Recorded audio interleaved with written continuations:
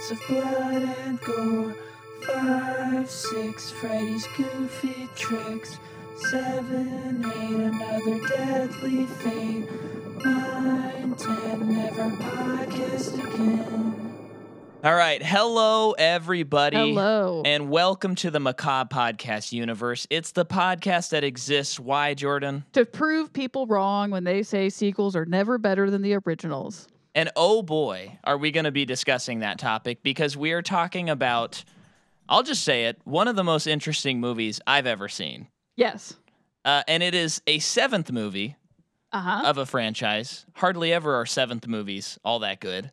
Usually by movie 7, we are so bored out of our minds.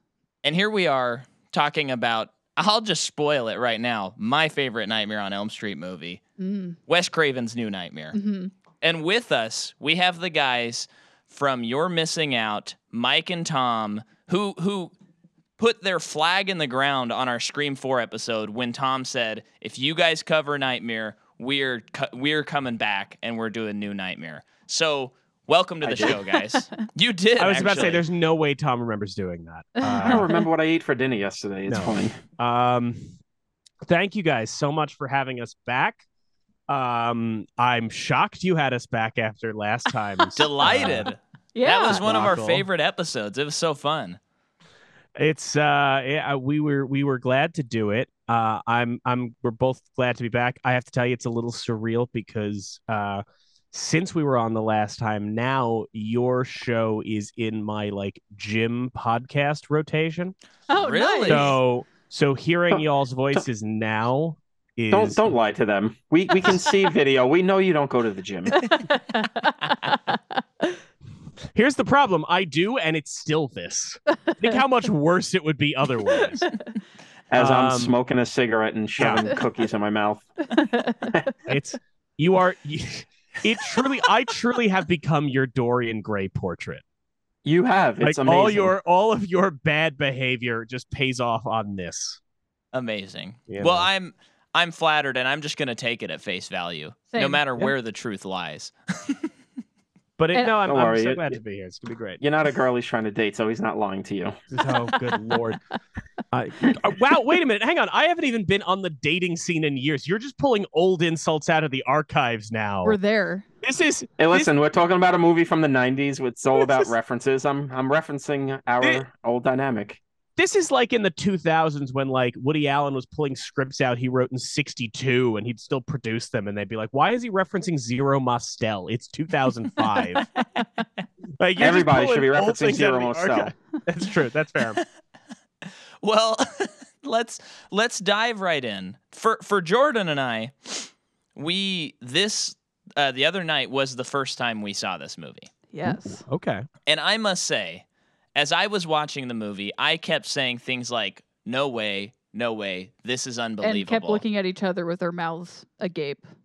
And I felt like the most similar experience I had was when I was a sophomore in high school and I went and saw Inception, and I was just like, I can't believe everything that's happening. That's how I felt last night. I was just like, every decision that this movie made, 10 out of 10 for me. So if we're looking for complaints...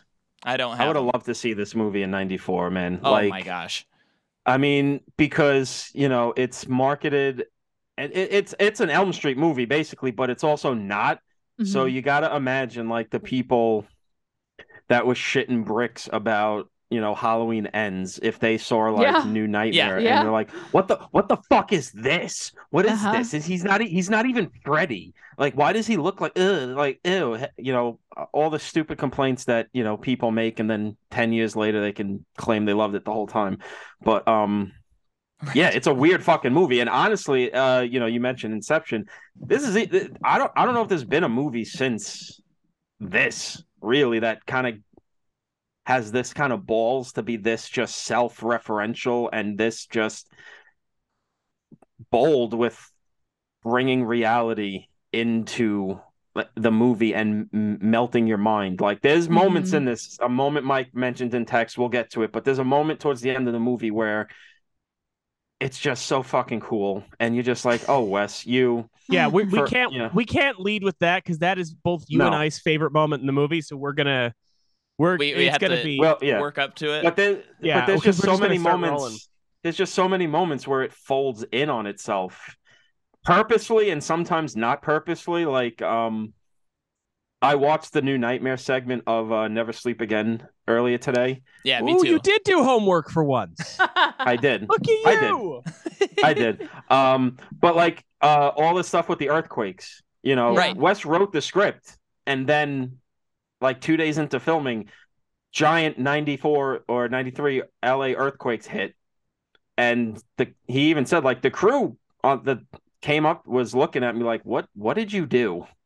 Did Yeah. what deal with Whoa. the devil did you make? And there's like second unit footage of them just capturing destroyed LA areas that was just not planned because he's like, well, fuck, like I wrote earthquakes into the script. Let's get it. So, just weird little shit like that Whoa. where Wes was just again, it seemed like every decade he would just like put his finger on the pulse and just even if it wasn't with this movie, this was like his warm up for Scream. Yeah. He was like, "Oh, I'm about to fucking change horror again, guys. Buckle up." Yeah. Yeah. Well, and you have like Heather Langenkamp was on this show called what was it called? I watched the Never Sleep Again as well. Was it 8 is just enough? the 10 I never of watched us? it. Just the 10 of us. Just the Thank 10 you. of us. Just Yeah. the 10 of us. Yeah. And it was, it's just like a slice of life, like typical comedy. Mhm. And then the show ends and she starts getting calls from a stalker. And For real? so Yeah. so Wes like Whoa. incorporates that in the script. So when these earthquakes happen and you're working on the set, you have to think to yourself like, I don't know, we are talking about how Freddy's an evil entity. Is there something going on? I think I'd be a little Whoa. scared if I was on set. Yeah. I mean, it's just one of those things where if you never saw Wes before or heard him talk, you'd have to think he was some like long-haired hippie who lives in a tree, Yeah. who's got like some sort of like deal with the devil going on. He's this weird little imp, basically I'm describing Alan Moore, but Yeah. Yeah. but then you see the guy and he would not be out of place teaching like economics at Totally. like Yeah. Hofstra or something. He's just like the nicest, most. He's the complete opposite of John Carpenter. Let's be real. He's Yeah. just Yeah. very quiet and polite, and he doesn't shit talk, and he seems very erudite.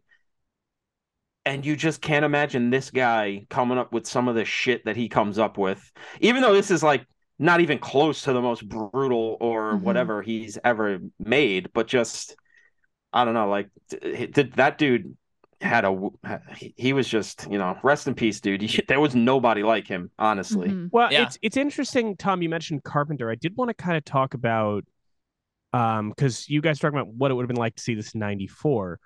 A thing that makes New Nightmare, I think, super fascinating is to think about the fact that it does come out in '94, and it does kind of emerge into this time where it feels like we're getting very self-reflective on movies, the artifice of movies, the art of storytelling. I mean, look at '94 alone. You've got Ed Wood comes out that year. You've got In the Mouth of Madness, John Carpenter's film, Mhm. comes out that year. You've got Natural Born Killers. You've got Pulp Fiction comes out. Chungking Express.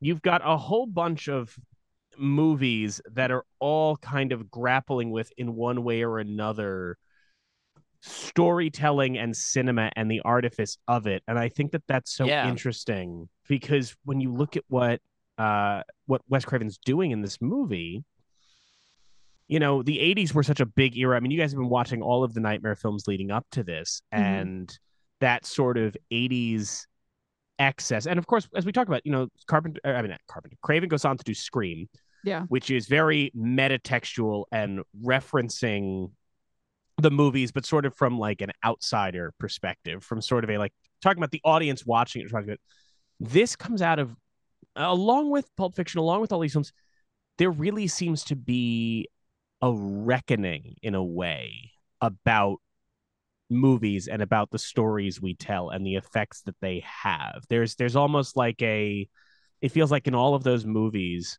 I mean, Pulp Fiction is more just an examination of pulp storytelling, but Natural Born Killers and this all seem to be reflecting on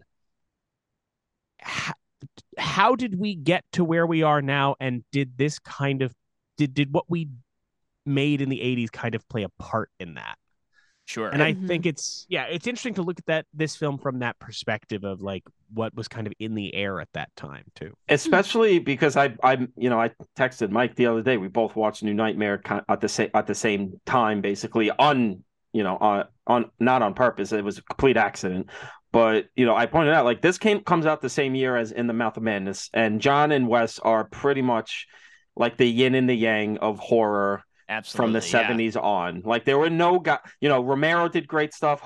Toby Hooper did great stuff. There was guys that were doing great stuff at the time, but nobody really represents the coin, the heads and the tails like Wes and John. And that both of them in 94 both end up making these super metatextual movies where the movies themselves start folding in on themselves, and you start getting these moments where you don't know what reality is anymore. Wes takes it, like Mike says, from an almost insider perspective. It's very personal to Wes. He's taking things from real life, his actors, himself, like what he feels about the movies he's made, where John is taking a more outsider perspective and kind of, again, with their yin and yang thing, he's got a more negative outlook on what storytelling has kind of been doing to the world, where ultimately we'll get into this. Wes has a kind of very uplifting view about all of these things. He's not sidestepping a reality that there are some negative outcomes to these things, but at the end there is a warmth and a sort of acknowledgement of what we're doing is actually good. And we'll get more into that, but I think it's interesting that these two guys both just kind of converged in 94, and the last hurrah for Carpenter, if we're going to be honest. And like I said before, the warm-up for Wes's third time changing horror, hitting a new, honestly, the peak of his career, because he never had his run after Last House and Hills of Eyes was not the greatest until he makes Nightmare on Elm Street. And even then, not his greatest run, even though People Under the Stairs and Serpent in the Rainbow are really good. After Scream, he's like the king of the fucking world, even though it's really just the Scream movies. He gets Meryl Streep an Oscar nomination for Music of the Heart, and Red Eye's fucking pretty cool too. But like, there was never a time where he was this hot a commodity. Yeah, and it's just interesting how like these two guys hit this X and then went in different directions. But I don't know. Well. And it's interesting you mention the reckoning with cinema in the 80s and whatnot, but beyond that, it's like this movie and Scream, Wes is kind of reckoning with his critics at the same time, who are saying, hey, what you're doing affects children, or it affects teenagers, and people are going to kill people because they're watching Nightmare on Elm Street or your scary movies and whatnot. And he's like, these movies are kind of talking about like the kids are going to be fine. And then, Scream is, well, it's been a little bit. I mean, last year was when I watched that last. But, it's like dealing with all of those themes and kind of maybe making light of it and stuff. And I know in the documentary, Craven said how ironic it was that, like, the stalker started calling Heather Langenkamp not after Nightmare, but after this show where there's, like, a bunch of sisters living in a house together. And that's it. Well, I think there is a key difference, though, between Scream and New Nightmare in terms of, I think that you're right. They're both reckoning with the effects that these films have. But I do think that by the time we get to Scream, Scream is made with an ironic detachment. And I don't mean that Wes Craven is detached, but the characters have an ironic detachment. The characters are inherently desensitized to violence. And I think of it in terms of, it's kind of like how if you look at the difference between kind of what we considered postmodernism in the early to mid 90s and what we considered postmodernism late 90s, early 2000s, right? Like, I think there's people kind of lump, I don't mean to go abstract here, but people tend to lump somebody like a David Foster Wallace in with a David Eggers.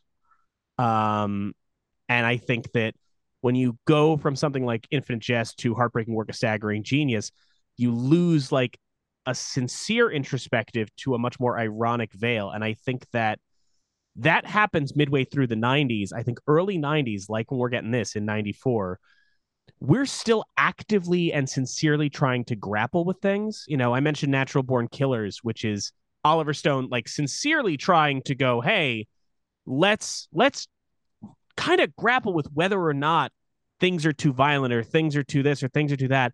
And by the mid 90s, and we really enter that kind of end of history headspace, by the mid to late 90s, nobody's doing that sincerely anymore. There's just this veil of either irony or just fatigue. Yeah. Where by the time you get to bring Stone into it, by the time you get to Any Given Sunday, Oliver Stone's whole vibe just seems to be, look, we're fucked. Everything's bad. We're all bad. Everything's bad. And with the difference between Scream and New Nightmare, I think, is that Scream is, I mean, it's not.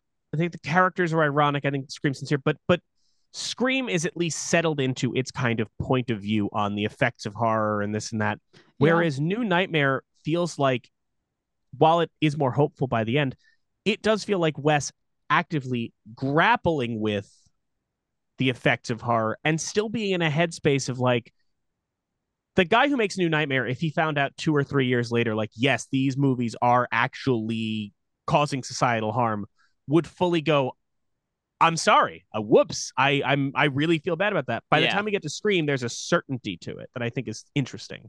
I think it's interesting too, as Micah said, that it feels like Wes is kind of dealing with his critics through these two movies. And I think it's interesting that through these two movies, you pretty much get what Wes feels about the whole argument, which is the kids are only all right if the parents are all right. Because in New Nightmare, Heather Langenkamp is so worried about her child and is so very much focused on her child. And you get that this kid's going to be okay. Even at the worst moments of, the entity is fucking with this kid. You know that Heather is not going to let this kid get harmed. You know, when this is over, the kid's going to lead a decent life because Heather is a good parent and she's not going to let her kid be a fuck up. Whereas in Scream, it's almost like living in a world of like, if Charlie Brown, those kids started fucking and murdering each other, the parents like don't exist. They're basically a thing that exists in the margins, really, because Sydney's dad, you get the sense that either before Maureen dies or after or both, he's just always traveling and working. Yeah. Maureen was, as Scream 3 revealed to us, a very damaged woman, but she was kind of too busy living in her damage, fucking around and doing all this shit. Billy's dad who is this guy? He doesn't exist. Billy's mom is a fucking nut job. She ran off. She comes back to murder people. All of these kids are living on their own, have this ironic detachment because there's nobody around to show them what's right or wrong. It's not the movies. Billy says movies didn't make us fucking killers. Our parents made us fucking killers. The society that lets our parents think it's okay to just worry more about themselves than about the kids, that's what makes us killers. And I think Wes, from the beginning, his first movie is about, the generation gap. Last House on the Left is about, the yuppie parents and the hippie kids and how all the shit in that movie. He's an academic guy, and I think he's definitely had his time of feeling a little wary about the horror genre. He definitely took a dip away from the hardcore stuff he was doing up to Nightmare on Elm Street 1. But I think he was always a guy that once he sort of like started digging in on this movie and then with Williamson's script for Scream, really kind of found the perfect vehicles to really get across what he thinks, which is horror movies don't make kids killers. It's the parents. I mean, especially because the messaging of New Nightmare is, like I said, hopeful that what these movies are actually doing is helping the kids with the darkness in the world, kind of making it a little more palatable. But I guess we'll get more into that the deeper we get into this movie. I mean, I think I want to throw this to everybody, which is, and I'm sorry, I don't want to lead the discussion. I apologize. But since we're talking about like what this comes out of, he's used to it. I apologize for what this comes, but I was thinking about what this comes out of too, and unfortunately, I think it's just because we were on for Scream, so it's easy for us to kind of do the one-to-one here. Yeah, yeah. But thinking about where this movie comes from, and what it's coming out of, when we're talking about the difference between the irony and sincerity, do you guys think that part of it might have to do with the idea that, remember, he's writing this in what, 93? Well, they're in production in 93, so he's writing this around like 92, 93, right? I think it's, when we look back on the 90s, I think for a lot of us, it's very easy to paint that all with one brush, which is, I don't know, grunge, general public malaise, like, we like, Sure. I don't know, mall culture, Saved by the Bell. But it is interesting to think about the fact that, like, what was on the popular consciousness from like 89 to 93 is everything from the Gulf War to the Rodney King video to the Waco shootout. There was a lot, I think, in the atmosphere at that time that sort of felt like it felt like after the yay, everything's great in the 80s, like from Iran Contra onward, there's suddenly this reckoning of like, did we sweep everything under the rug and is it now coming back to haunt us? Yeah. And I think that by the mid 90s, because that's now, like, and it's interesting, 94, I think maybe has that shift because by the time Forrest Gump wins the Oscar, America is now just like, hey, Clinton's president, baby boomers, history's great. And like that malaise kicks in. But I was wondering, like, when we're talking about this, do you think that beyond just Wes reckoning with the horror movies he made, is there something to this movie and its emphasis on like ancient evil and evil always changing its forms that maybe with this, there's something to the idea that that he's maybe saying, well, the reason we made all these horror movies in the 80s was kind of an outlet for all of the bad shit that was happening in the 80s Oh, that yeah. we couldn't talk about. You know what I mean? Yeah. Yeah, Yeah. absolutely. I mean, I think that's 100% accurate because you even look at what he did with the first Elm Street. It's 84, the first Elm Street, so 10 years in between the two. Reagan's second term's about to start. We're kind of, I mean, that whole the whole juice of that movie is literally what you're talking about, which is Reagan comes in and sort of just starts sweeping all the darkness under the rug and like, oh yeah, everything's great, like the parents in Elm Street. And then you start realizing, oh, all the bad shit we did is going to start coming and fucking killing us in ways we cannot stop. And our parents are helpless to actually help us. And we have to do it on our own. And we're going to watch as a lot of our friends die. Same thing with this. I think, Clinton's been president for 2 years at this point. We're starting to maybe reckon with the things Reagan did. Reckon with the things that Bush 1 did, and yeah, the ancient evil, the way evil changes shape. I think Wes was definitely a guy who, he started his career making a movie about the violence in Vietnam and turning that into a horror movie. He definitely was not a fan of the Reagan thing. I definitely think he's got this thing in his mind of evil changes shape. I've seen it in my lifetime. And the more we keep ignoring things, the more it's going to come and bite us in the ass. That seems like kind of the biggest thing in his career, really, is if we don't reckon with things, it's just going to overflow and bite us in the ass. And just even in terms of like where movies were when each of those movies came out, like you look at the first Elm Street, it comes out and it revitalizes the slasher genre. Mm-hmm. You think of the slasher genre was just riding high for 8 years. It kind of wasn't. It was kind of dipping a little bit before Elm Street came out because it was really just like, okay, how many guys in masks and how many point of view shots with bad mysteries can we really come up with? Okay, blah, blah, blah. And then he comes in with this fucking, like, you literally can't copy what West did because everyone will immediately just go, okay, it's a Nightmare on Elm Street ripoff. Yeah. Same thing with this one. Horror's dead. Horror is dead at this point. It's been, 4 years since the last Elm Street. The last fucking, the last Halloween movie was 89. The last Jason movie was 91, 92. And they've all been getting eviscerated. There's no horror. Horror's dead. And he's kind of reckoning with that fact because the text of the movie is, we make horror movies, like Mike says, as this outlet to unleash to kind of let all of the bad things out that we're not dealing with. And if we're not making them, things might not go as well as we want them to go. It could almost kind of be a tasteless joke, but not really. What happened between New Nightmare and Freddy vs. Jason? We got complacent. Mike said, oh, it's the end of history, whatever. Everything's great. Nothing bad's ever going to happen again. Then what happens? 9/11 happens. The world falls apart because we just started ignoring all of the bad things. And, horror hit a big resurgence in the 2000s, even if it wasn't always the movies we loved, like the torture porn things or the Japanese remakes or the American remakes, but we were making them. Mm-hmm. And then there was a bit of a dip again.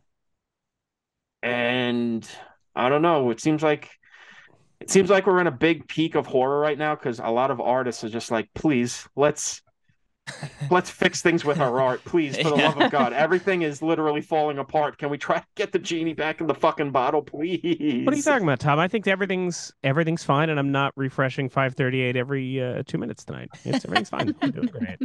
But I was curious on that because I Tom obviously had it, but Micah, Jordan, like, with that whole thing about the effect of history, and especially you guys have been watching all of these straight through. Do you?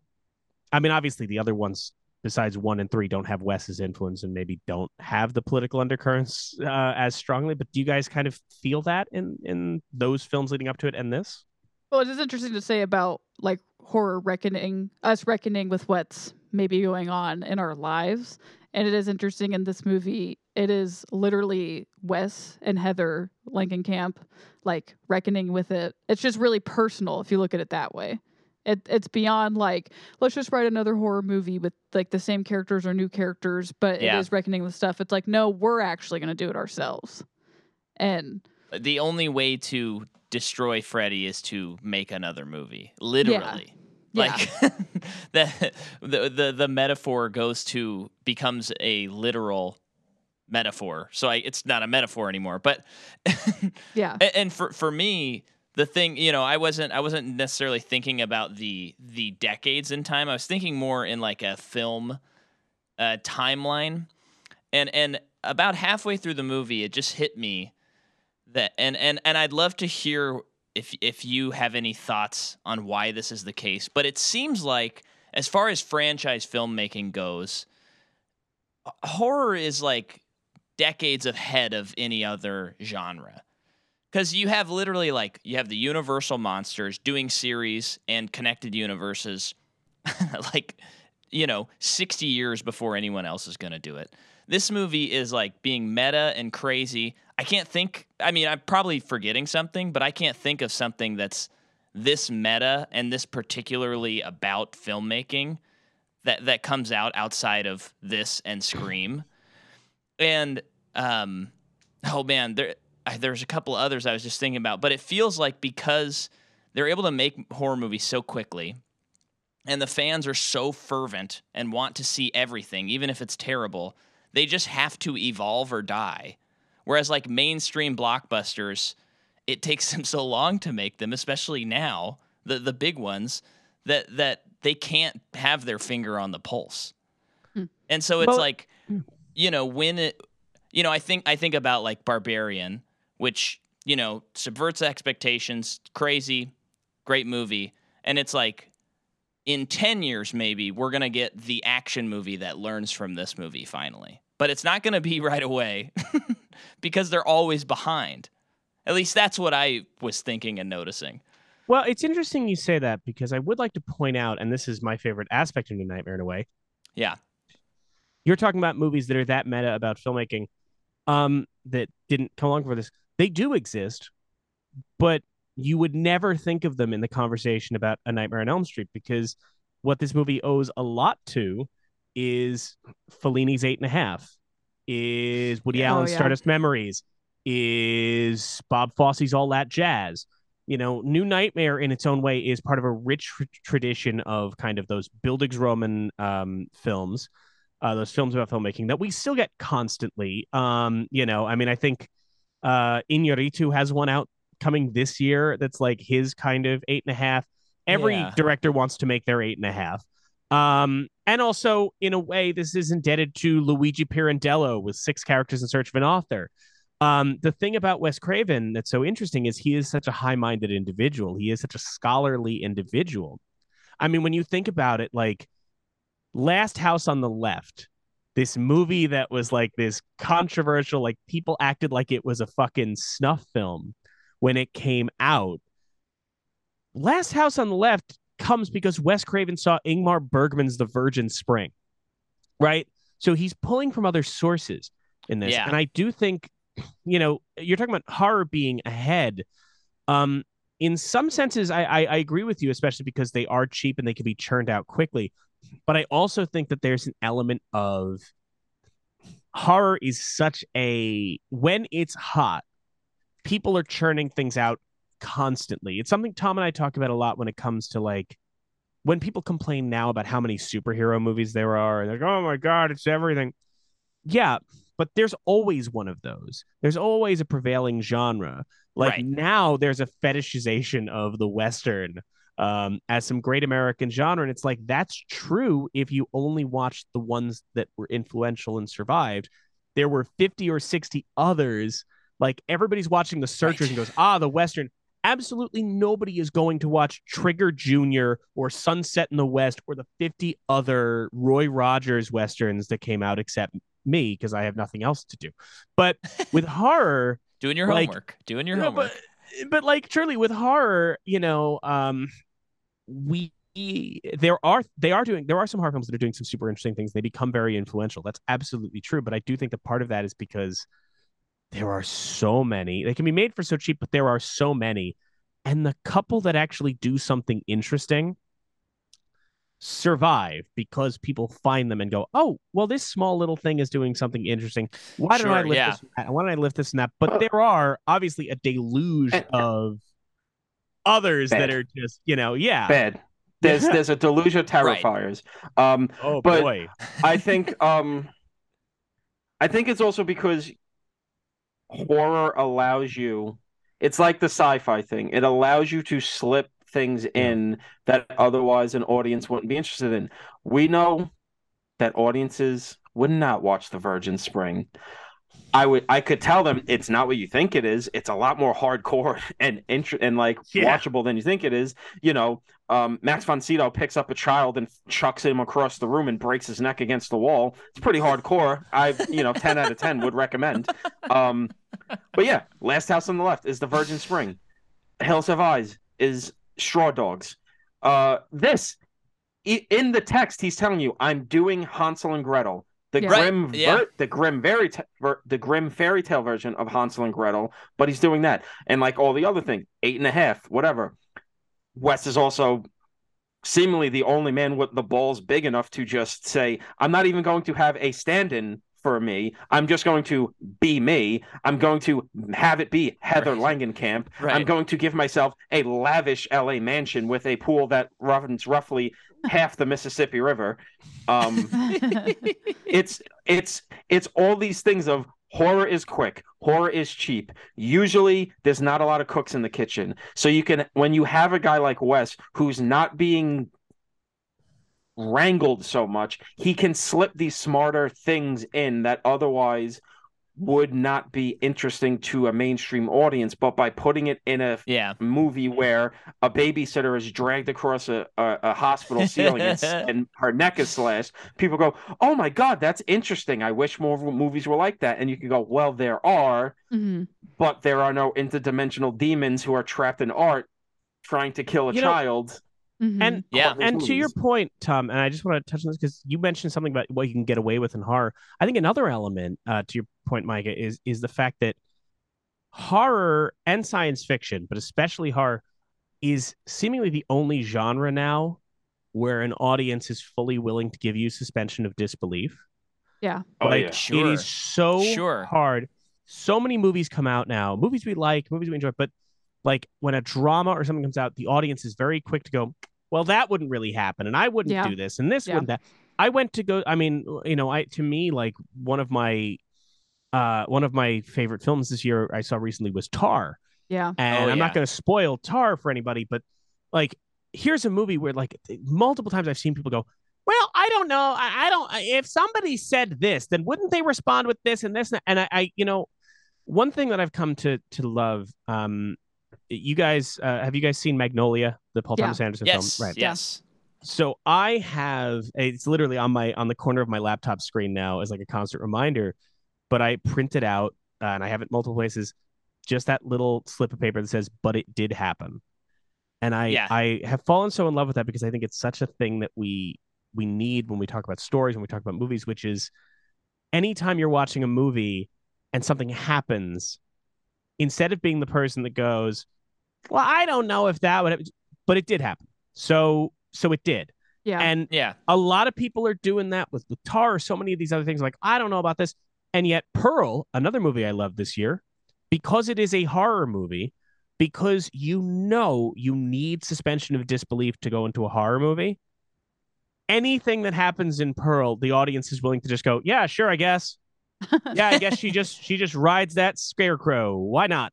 Like, there is this built-in suspension of disbelief, and I mean, for the most part, I will admit there is one element of New Nightmare that I find unrealistic, and I always complain about it.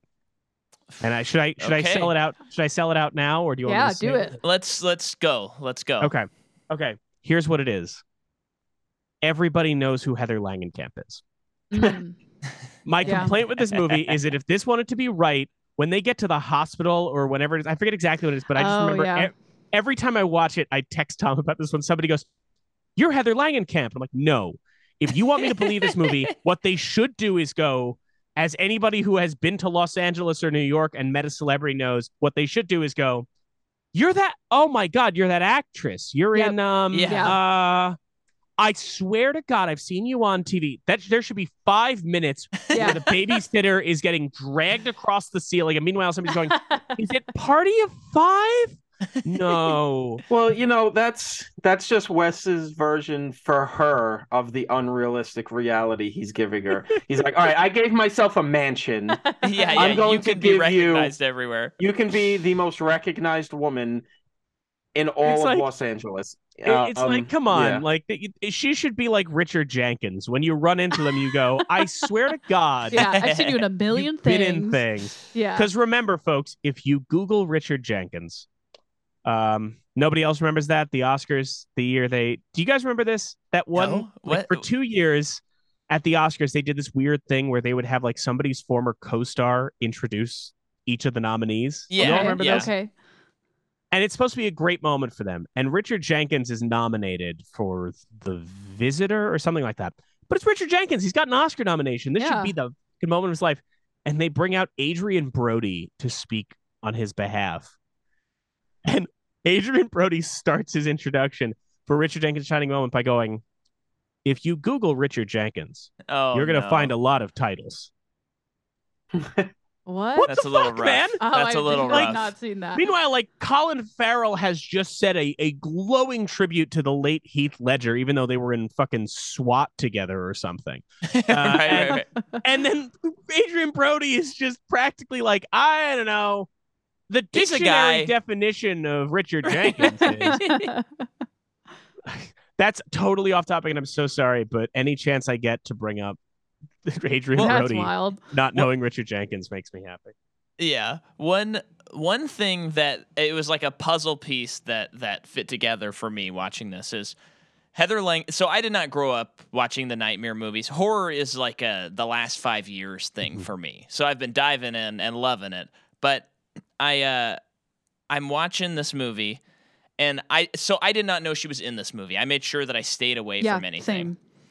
And then when the movie started and it's going, I was like, Oh, so this is why Heather Langenkamp is so revered. Like, this movie puts the nail in the coffin of, like, she is. I know that she's in Nightmare 1, and she is in 3, and she's great in both, but I feel like this makes her, like, okay, she's the Jamie Lee Curtis of this series. Like, if she's in it, it's a sign of quality. Let's go. Because as we're watching these movies, I'm just like, she's only in 2 of these, and it doesn't feel like I would put her up there with the final girls I've seen in other things. And then when we watched this, it just came together and I understood. Well, because this Same. is the one that really, I feel like, gives her a meaty role to work with, and Yeah. Wes has Oh, grown yeah. as a director since the first Elm Street. And, you know, because it's a thing that a lot of horror fans, they like to kind of rag on her for her performance as Nancy in 1 and 3, that she's kind of, her dialogue is maybe, you know, her performance is maybe a little stiff, and you can kind of tell she's delivering the dialogue, which Yeah. I think people are a little too rough on her. But Yeah. I think that's kind of a thing of Wes is not the best actors director. You get the best performances in Wes movies from, like, people that have acted before, you know, a Bill Pullman, or, you know, Mhm. half the cast of Twin Peaks and The People Under the Stairs, or, you know, the Scream movies, actors that don't need to be like, okay, this is your first movie, let's get a performance out of you. That's not Wes. Some of our finest thespians, like Jamie Kennedy and David Arquette. I mean, dude, Absolutely. Jamie Kennedy had an insane 90s, so you can make a joke, but that dude was in a lot of shit that is on, like, top 10 lists. It's true. fucking insane. It's true, and he's doing great now. He's doing Absolutely great. He is doing great picking garbage out Has from a under the lot of- people that slept at the January 6th insurrection. Has a lot of great thoughts on medical science. Has a lot of Oh, I'm awesome so out. opinions. Wow, that's something I I've know learned. that there's a town that's near us, and I use the word town very, very literally because the population is probably, I'm talking Butte Falls. Very small. I mean, that's like probably in the hundreds, Yeah, right? a couple Does Jamie hundreds. Kennedy live in the sewers there? No, but I got an ad on, well, okay, funny joke, but I got an ad on Instagram and it was like he's playing a comedy show there. And I was Butte like, Falls? in Where? Butte Falls? I didn't even know they had a venue that someone could play in. Oof, that's not good. It was very, very strange. He's playing in an abandoned phone booth. It's fine. Now, Jordan, Based on those things that you're saying that maybe he is spouting these days, which I didn't know about because I don't follow him. Why would I? It makes sense that he would be in Butte Falls. here's the thing, Jordan. You seem surprised by this, but I'd like to remind you he was a comedian in the 90s, right. which means Yeah, I shouldn't be absolutely surprised. he has those opinions now. Yeah. That's just if your That's how it career was goes. good in the 90s and tanked in the 2000s, you have a lot of opinions. It's like him, Kevin Sorbo, Rob Schneider, anybody Yeah. who had success in the 90s. And then, like, when the last Quaaludes ran Dean out, so Cain. did their career. Dean Cain. Yeah. Yeah. But, Oh, man. like, but Jim like Brewer. this is, okay. Yeah. So this is Yeah. like the movie. This is the movie where Heather I feel like Heather gets a really good role. Yeah. And it's funny too because she's on the Midnight Club now because she hasn't been acting for a long time. You know, she wanted to be a mom. She was doing makeup effects with her husband, who is actually a makeup effects guy. Again, Wes just taking her life and putting it into this Crazy. movie. But like, it's, you know, seeing Midnight Club and then going back and watching this again, it's very clear she was a good actress if she had direction. She needed to Yeah. age into not needing to be directed so much, Yeah. but she has it feels real what she's going through, even though what she's going through is literally the most banana shit that's ever happened to any woman in the world, like fighting an interdimensional demon who's molding itself on a character you fought 10 years earlier in a movie. It's crazy. But she brings a real, like, motherly weight to, like, what's going on here that I don't think she could have got delivered in 84, and Wes couldn't have got out of her in 84. And yeah, this is the movie that I think puts her up there and kind of shows why none of the other Elm Street heroes ever measured up to what Nancy was able to bring to this. And yeah, like, honestly, I said this to it's fucking crazy that we don't have a new Elm Street movie and that we don't even have, like, that nobody's, like, saying, hey, let's do the Halloween 2018, but with Nancy. Like, It's why nuts. is no? I know. Why, Yeah. there is no lawsuit like the Friday the 13th thing, which is settled and is getting a prequel show from Brian fucking Fuller of all people before a new Elm Street movie has been announced. The remake is not that bad, people. It doesn't need to have killed the franchise. If fucking Chucky can survive Seed of Chucky to become the craziest TV show on television right now, Nightmare on Elm Street can survive Jackie Earle Haley barely being able to move his face in that prosthetic makeup. It's fine. Like, let's be okay with this. I think there's something too, and I had this as one of my notes, and I was thinking about not just her in this, but her, in the clips I've seen in Midnight Club. One of the things that is fascinating about Heather Langenkamp, but I do think, like, when you're making a film, you don't just factor in like the performance of the actors. Obviously, the visuals are an element as well, right? An actor's body is their tool as well, and that becomes a tool of a director. I think part of what makes Heather Langenkamp so compelling in this film, and seeing her now, like today, emphasizes it even more, which is, how sometimes we talk about actors and we say like, oh, they haven't aged a day, right? Mm-hmm. Sure, yeah.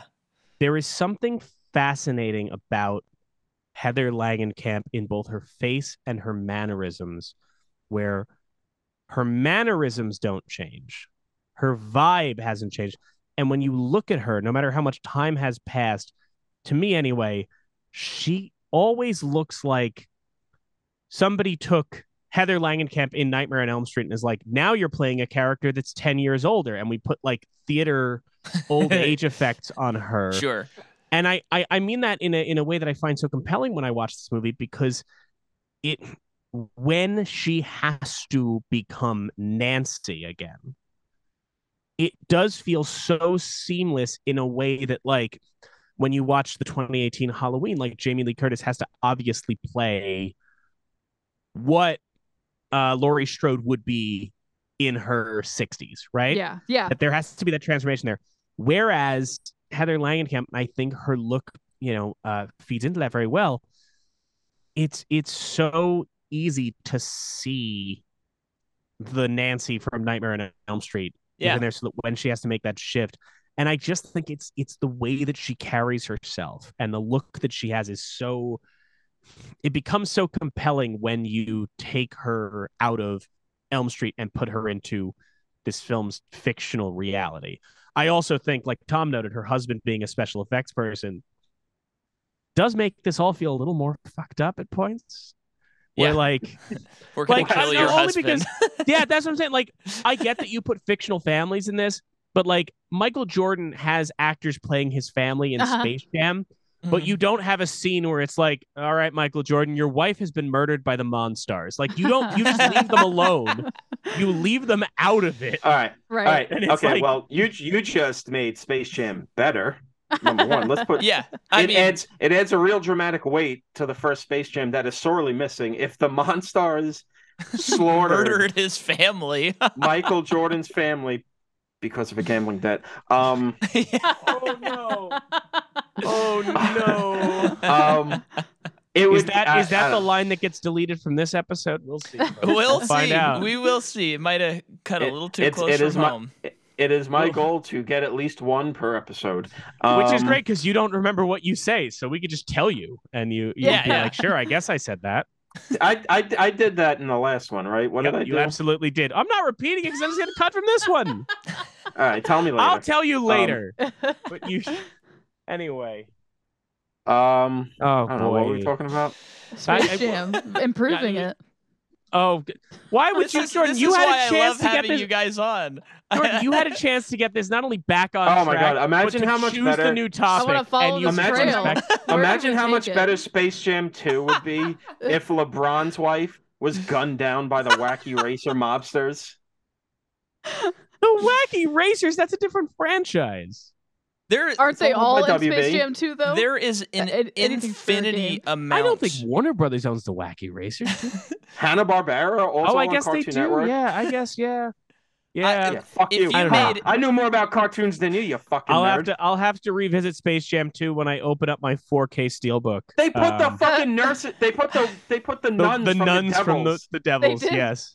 And So the Droogs from Clockwork Orange. how far off would it have been for the wacky racer, the mobsters from the wacky races, to just pull up to LeBron's house and just start unloading Tommy guns into her slow motion Listen, style? I don't need any changes to Space Jam 2 because that is the most oddly prophetic movie of all time, because you watch it now and you're like, who's the villain of this movie? Well, Warner Brothers has decided to rely entirely on an algorithm that decides to start deleting classic Warner Brothers content out of a vendetta. Yeah. And you're like, well, they called their shot early. It would be like if you watched, like, I don't know, the Muppets Go to Walt Disney World, and at one point Kermit just goes, I guess we're going to jack up the prices until it's impossible for anyone to attend. We're going to kill the park hopper tickets, folks. You'd be like, wow, they called it way early. Who could have seen that coming? But I was really expecting to go somewhere else when you said Kermit starts jerking. I'm sorry. And we have our line. No, but while yes, Space Jam 2 has proved to be quite prophetic, that does not make that movie any more watchable. That is a scourge on humanity to have sat through that movie. Even with it being a Patreon episode, knowing that we're getting paid to watch it, it wasn't worth it. Mm-hmm. Tough movie. I have the 4K Steelbook. Anyway. And he doesn't own a 4K player. I don't. I bought it because I thought it'd be funny. I thought it'd be funny to own. It is funny to own. I also have the 2 exclusive Xbox Series S Space Jam A New Legacy controllers. I went all out on ironically buying merch. You know what? When you do that much ironically, though, it's not really irony in it at a certain point. No, it just becomes love. He's fully been consumed by his ironic need to be a merch boy, and he's now just a merch boy. I love algae rhythm. I like to look at my collection and go, someday when somebody finds me dangling somewhere, all of this functions as a note. That's how I like to look at the stuff that I own. Oh my God. Is that somebody will just go. Now we have our second line. Listen, there's no reason to cut. Anybody that has listened to any episode of our show has heard me say pretty much the same thing. I'm on a spiral for the bulk of our seasons a lot. Somebody go back and listen to our episode on The Crowd and be amazed that I was able to record another one. It's a lot. I come in real hot sometimes. But hey, listen, if we're going to talk about darkness overtaking people, why not on New Nightmare? When darkness overtakes the kid from Kindergarten Cop, is it? Who is that kid? Kindergarten Cop and Pet Sematary. Yep. Yeah. He is great in this. Yeah. He's a weird little boy. He's so great. He's so terrified. You don't think so? I loved him. I find him irksome. Crazy. Hot take. I find the parts that he's in this movie to be a little difficult. So I loved New Nightmare when I first saw it. Like, but the first time I saw it, I was like, hell yes. I'm all in on this thing. Great. Every time since, I have had points where I'm like, I love the ideas in this. There are certain little patches I hit where I'm like, the hospital stuff's taking a while. Okay, this kid's a bit of a drag. Okay, this and that. Like, and I'm not normally one of these people to go like, I hate child actors or anything like that. I do think we've gotten a lot better in the last, say, 10, 20 years with like kids in horror movies and understanding, like, because, people like to complain about the kid in The Shining, and like other like little kids showing up in horror movies. I do just kind of find like there is something about him and that those kind of like kid in horror movie performances that I think we've gotten better about, or at least we've gotten better reacting to. Like, I guess my thing is, I recently rewatched The Babadook, and the kid in The Babadook is annoying as shit, but intentionally so. And the mom is reacting to the kid like, and everybody is reacting to the kid like, this kid's weird. Whereas I feel like in this film, one of the problems, the Babadook should have ate him.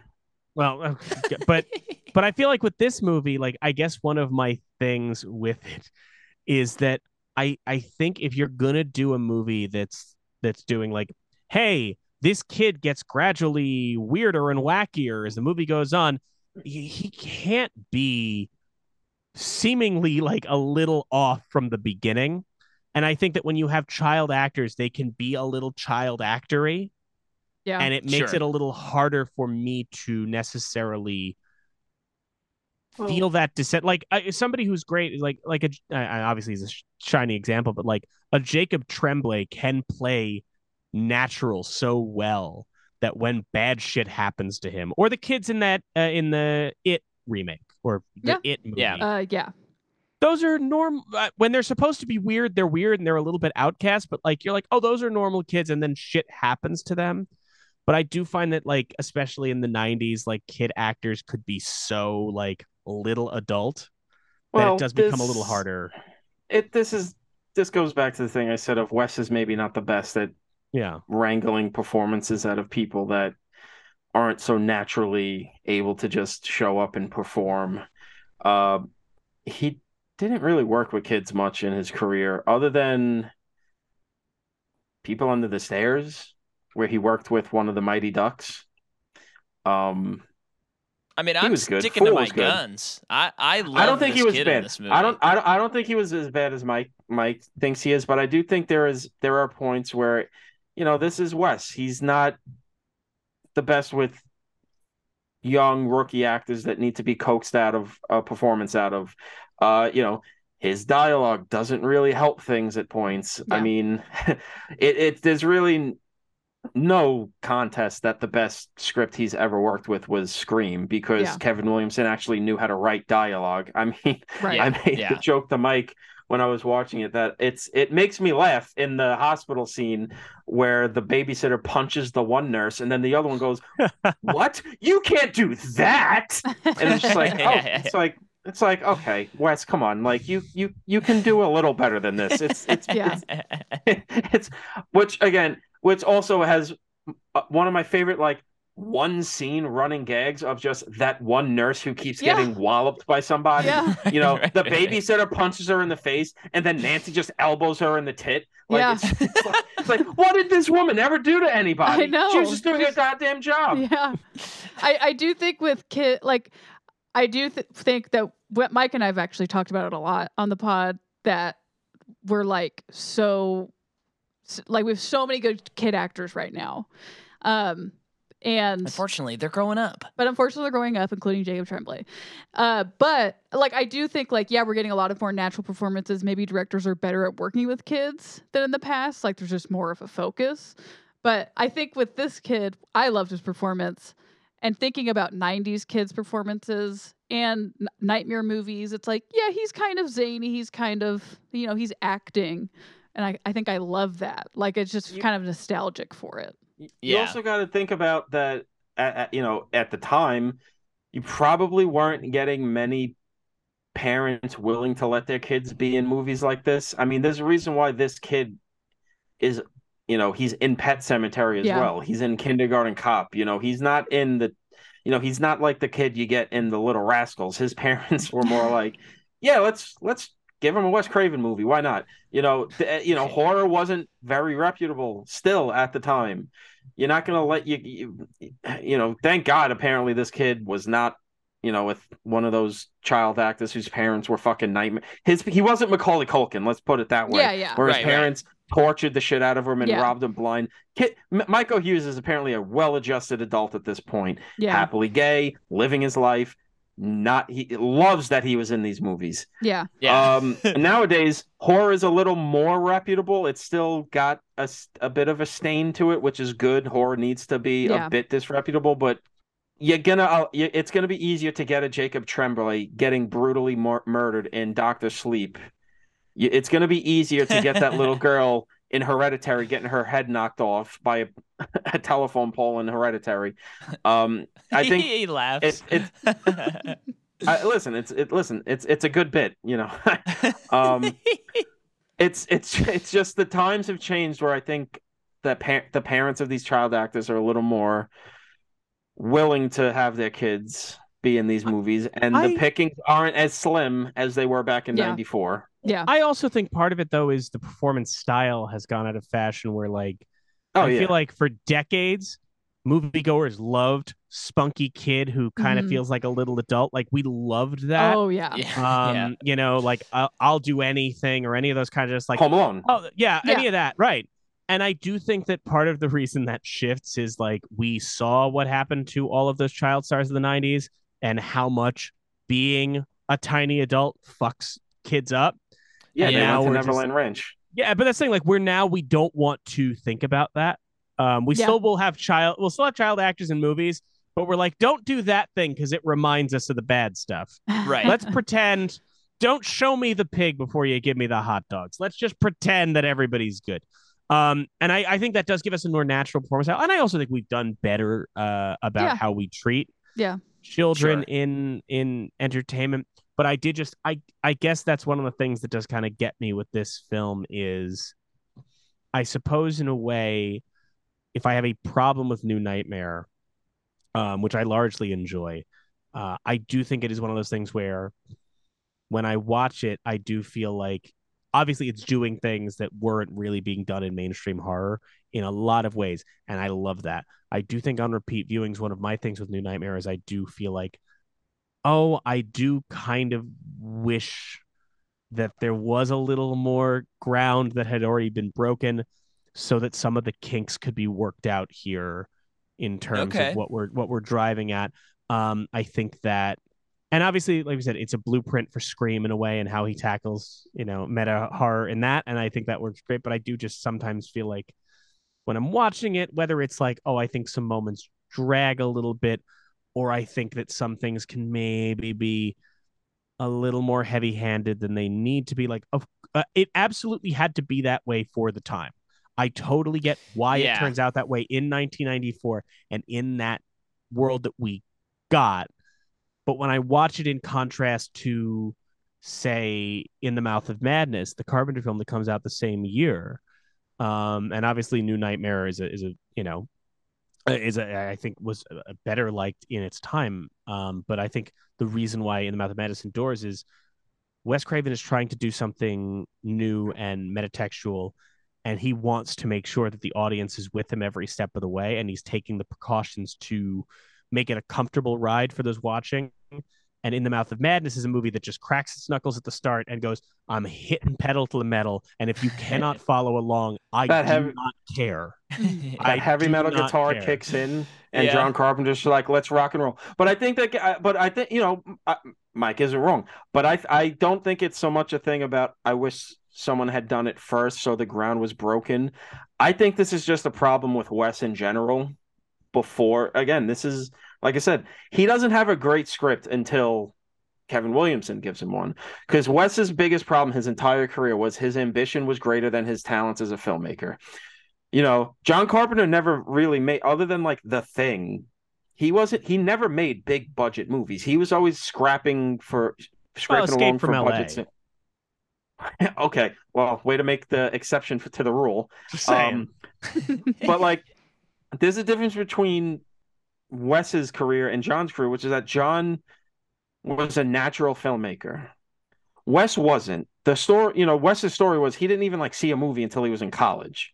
And he was seeing like Disney movies and all this shit. He was a late bloomer. He was the guy that was about ideas. But the movies were a little rough around the edges. Last House on the Left. Why are those cops in the movie? It's insane. The Hills Have Eyes kind of drags a bit, even though it has its punch. The first Nightmare on Elm Street, kind of a rough around the edges movie, has some great special effects, but kind of drags a little bit too. It's a little bit like, okay. Not to mention the technical aspects. He doesn't really get great with the technical stuff, making films like the cinematography and all that stuff until Scream. Once he had all the support in the world, this was just kind of Wes's thing. His ambition was greater than his talent. As much as I love the man, I don't want to denigrate him, but he was the rougher version of Carpenter. Carpenter knew how to make his ideas palatable, and he knew how to execute them like a Swiss fucking watch. That's why I love New Nightmare, but In the Mouth of Madness kind of takes this movie's lunch money, in my opinion. It's I mean, because Mike says it all the time. Anytime something bad is going on in the world, be it in my life or just in the macro sense of the world is on fire, I always post the GIF from the end of the movie of Sam Neill watching the movie he had just lived and just laughing until he's kind of crying. Just that madness H.P. Lovecraft thing. That scene is to you what the ending of Nashville is to me. Like it's the ultimate like go to of like the world is bad. Everything's terrible.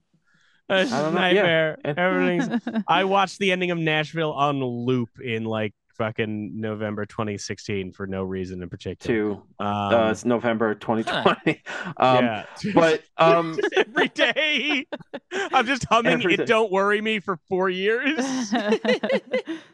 But yeah, this movie's a little too long. It could have used a little judicious editing. I will admit. It kind of blew my mind that it was like an hour and 54 minutes. So that's like half a Terrifier 2. I mean, you could. That's like the intermission for Terrifier 2. And that's I'm unnecessarily grumpy about Terrifier 2. I haven't seen Terrifier 2. There's people in my life who are like, no, you got to see Terrifier 2. You don't need to see Terrifier 1. Terrifier 1 sucks. I'm like, yeah, but I want to, like, I am not just going to go into the second one. Let me watch Terrifier 1. And I watched Terrifier 1, and I'm like, oh, this is the worst piece of shit I've seen maybe since film school, where every asshole thought just because they had a camera, their ideas were worth being shown. And I just said, no, this is awful. To be clear, Tom did not know the runtime of Terrifier 2 until I told him, and I told him. No, I knew what the runtime was. Because we talked about it. What you did was put it into context that Terrifier 2 is longer than 2001, which I don't like 2001, but 2001's a movie that's trying to chart the evolution of the human race from the apes to us in the future being able to do space travel without having to have Elon Musk involved. And you think that requires less runtime than Art the Clown doing silly poses and killing people? You don't think that merits? I fucking hate Art the Clown. How long is the first one? It's 84 minutes. Oh, what? Okay. And here's the thing. It's too long. Yeah, I believe it. 84 minutes is too long. It got to the point where this is why we're where they do it gets to the point where they do this. They think they're being clever. They're doing their Janet Leigh, Drew Barrymore things like, oh, who you think's the final girl's not actually the final girl. And I'm like, there's still 50 minutes left in this movie. How is there 50 minutes left in this movie? It's just a bunch of dipshits wandering around a fucking warehouse in New York, and it's 84 minutes. What do we even do? Go fuck yourself. Art the Clown, if I find you on the street, I'm going to fucking beat the shit out of you. I'm going to make you beg. Okay, Tom. Also, how's this? How's this for how stupid this fucking movie is? He's Art the Clown, but he doesn't speak. Clowns can speak, you fucking moron. That's mimes. Mimes don't speak. Okay, now I have a question, because you watched the movie and I want you to get your worth out of it. So I have a question. Ask away. Where's he from? Like, what is he? Oh, I don't know. They don't say. All they do is they just say, oh, there's this clown, and he does shtick before he kills people. But then at the end, he shoots himself in the head. But then, oh wait, he's supernatural and he comes back to life. Oh, cool. Fucking cool. And how about I slap you the next time you try to write a script? We get 2 hours. So this is the only thing was like, I did think about, because I heard the reviews for Terrifier 2, and I was like, I kind of miss, like, I'm sick of elevated horror. I'm tired of it. Yeah. And I don't mean to sound reductive with that, but like, there's just something about like, I don't need to see a horror movie that explains its subtext to me for 10 minutes at the end, right? Yeah. Or not even about that explains the subtext at the end. That's about one thing. Yeah. And it tells you that thing from the beginning, and just is like, well, it's about men. Yeah. I mean, like, that's kind of the thing is you do get that, but it is like this thing of like, I don't know. So I was excited about the idea of like Terrifier 2 is supposed to be good and it's about nothing. Yeah. Sign me up. Me up. And then I opened up like my AMC app and I saw how long it was. And truly, out loud to no one, went, absolutely not. Yeah. Absolutely not. Life is too short for these sorts of things. You had a hard enough time convincing me, and I loved the movie, but I had a hard enough time convincing myself, like, Mike, you need to get up and spend nearly 3 hours watching Cate Blanchett give her career best performance in a Todd Field movie. If I need to work hard to get there for that, fucking, it's as long as Black Panther 2, and Black Panther 2 is going to deal with the death of T'Challa, introducing an underwater world, introducing Namor, setting up an entire thing. You should not be long as a movie. Well, we don't know for a fact that Terrifier 2 is not setting up the Art the Clown cinematic universe. I'm sorry we went off on a Terrifier 2 bit in the movie where, oh no, the girl who thinks the final girl's gonna beat Art to death, and then, oh wait, he pulls out a gun and shoots her. Go fuck yourself. Your slasher should not be using a gun. Yeah. Fuck you. I'm just, my God. Wait, no, I'm sorry. I want to counter that, Tom. Imagine if every iconic slasher film, the conclusion was just like, oh, well, they have a gun the whole time. Like, if it was just like, if at the end of Nightmare on Elm Street 1, Heather Langham's going, I don't believe in you. And Freddy's just like, all right, well, but I do have this Glock, though. And like, that's the wrap up. Just shoots her in the head like Jimmy Hoffa. Oh, my gosh. I haven't been this fucking mad about a movie in so long, and I'm actively mad that there are people in my life trying to get me to see Terrifier 2 because I'm like, okay, you guys don't understand. I'm this mad about wasting 84 minutes of my life on a movie watching a soft-skulled clown do shtick. So if I have to spend 2.5 hours, and if I don't like it, I'm going to start burning down houses. It's just, oh my God. And it's so funny because, can I tell you guys something? Can I let you know something? We've been on one other podcast discussing a Nightmare on Elm Street film. We were on Podcast Like It's 99's Patreon doing The Dream Child, which is a much lesser film than this. It is, but yes. Better than Terrifier. Which, to be clear, by the way, we now have to just cover, on different shows, we have to cover each Elm Street film. When mutual friend of ours, Kenny Nybart, reveals to Tom that he really enjoys Elm Street 6, Tom was viscerally upset. It was nearly this level because of just the heresy. So can I ask, have you guys done your Elm Street 6 episode yet? Have you recorded it? We have recorded it, yes. Yeah. We recorded it last night. Where do you guys stand on Elm Street 6? If you don't want to spoil it, that's fine. I'll find out a while from now on the treadmill. But so obviously that's the last one, right? That's the one we just watched. Yeah, when we were recording it, we watched it and couldn't record it right away, so we had to wait a couple days. And I just wanted to record it so badly so I could forget about it. Because I had to let it pass through my brain, and I've since forgotten about it. And what for a me, fucking trash movie. I don't really. Here's what I have discovered, and I've said this on previous episodes. I apologize, audience, but earlier this year we covered Fast and Furious, and everyone was like, "You guys are gonna love it once you like give in to turn your brain off. Turn your brain off. You'll enjoy it." Well, I found myself enjoying 2 of 10 movies in that series, and the rest I did not like hardly at all. And so I was just like, man, I really don't like Fast and Furious so much. And then we're watching Nightmare on Elm Street, and we're watching all these movies, and they have varying degrees of quality, but I start going, I think this is my Fast and Furious. Because if the movie has one interesting kill, I like it. Yeah. Now, Tom, 6 is not good. But I do like right, it's not good. I do like the hearing aid kill. So for me, fine. I was okay with watching it, if that makes sense. Listen, it's got Robert Englund in it. Yeah. Mm-hmm. It's already like a Palme d'Or winner compared to fucking Terrifier. Terrifier is a movie that makes me embarrassed to be a horror fan. And it's not even like, Mike watches horror. You guys watch horror. Like, we're into horror. No, I've got horror movie tattoos. I look like one of the guys that's like outside of a heavy metal bar who asks you who was the original killer in Friday the 13th. And if you don't answer it correctly, you're not allowed into the bar. I fucking viscerally cannot stand that fucking movie. I'm sorry. Let's go back to New Nightmare. I've got it out of my system. Well, and this is why, folks, I would encourage you to follow Tom on Letterboxd because it is a heck of a fun time, and I love seeing everything that you post on there. Because when I saw your Terrifier I think it was last week, I was just like, "This." I haven't seen the movies. I don't really know about them except for what we've just discussed, and I was surprised that was what you came to, and hearing your full take.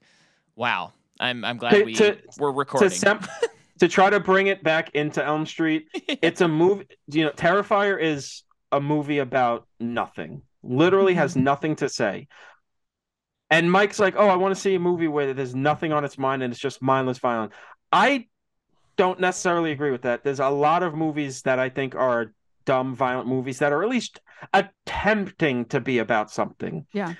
But what I like about a lot of horror movies is you can get a movie like Elm Street, any of the Elm Streets, but especially New Nightmare, which is about so much fucking stuff, which puts it way against the A24 shit we've been getting, like The Lodge or fucking Midsummer. Hey, what if I had a bad boyfriend? Cool, great. Since it's an Ari Aster movie, if you have to get up and go to the bathroom at any point, do it because you won't miss anything. The last 10 minutes will tell you everything you just watched. He's not wrong. He's really not wrong. It's gonna happen. It's like it's Midsummer asked the question, what if Hostel was boring? It's the same movie. No, but to kind of semi get back into it is that I think the best horror movies are, even if they don't nail all of their ideas perfectly or whatever, so many of them could be about, a lot of the best ones are about a lot of things. This movie is about a lot of things. Most of Carpenter's movies are about a lot of things. Even if they're not explaining them to you, there's so much shit in those movies. We can, Night of the Living Dead, we can say it's about Vietnam, but Romero's working through a lot more stuff than just Vietnam in that movie. So much horror nowadays, which is, I'm glad that the slasher movie is reviving because it's bringing this thing back of just throw ideas at the wall, but make sure you're entertaining your audience. Yeah. Because they will enjoy the entertainment more, and then being able to leave the theater and discuss the ideas, even if they're not perfect, they're still talking about it. I think that comes out of, one of the things with horror that should be, I think one of the problems with horror today in a lot of senses is people are starting from an idea or they're starting from a theme. Yeah. And I think that because my partner and I this year on Halloween decided we were going to do a marathon of just women directed horror films. Yeah. To kind of see that. We started with American Psycho. And one of the things that's so fascinating about American Psycho, with Mary Herron directing that, is that obviously she's working off of a Bret Easton Ellis novel, right?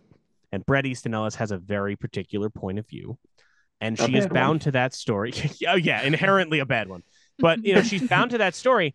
But what I think is so great about that, and her having to work with that, is that rather than her having to start from an idea or start from a theme, she's taking that material and elevates it so well because instead she's presented with scary ideas and upsetting images and then interrogating, why does this scare me? And I think that, Tom mentioned Romero with Night of the Living Dead.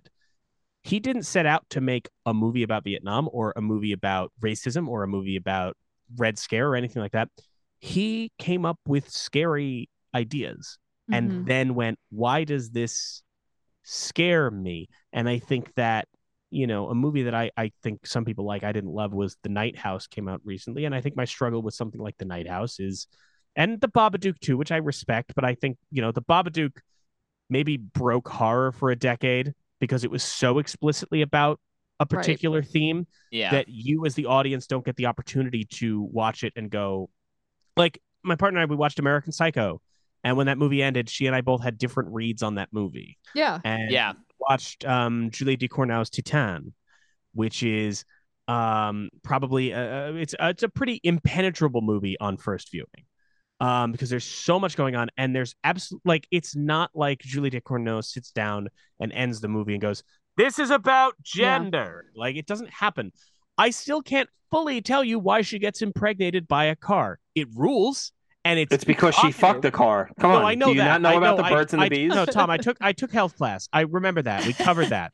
But you know what I'm saying? Like, I think that, and maybe to a degree, and I'm not trying to drag New Nightmare. I like New Nightmare, but the reason why it's not my number one, the reason why New Nightmare is my number 3 behind Dream Warriors, and then the original is number 1, is because the original Nightmare on Elm Street, Craven talked about how it came from, well, he saw a guy outside his window and it creeped him out. Right. And he heard about sleep paralysis and this and that.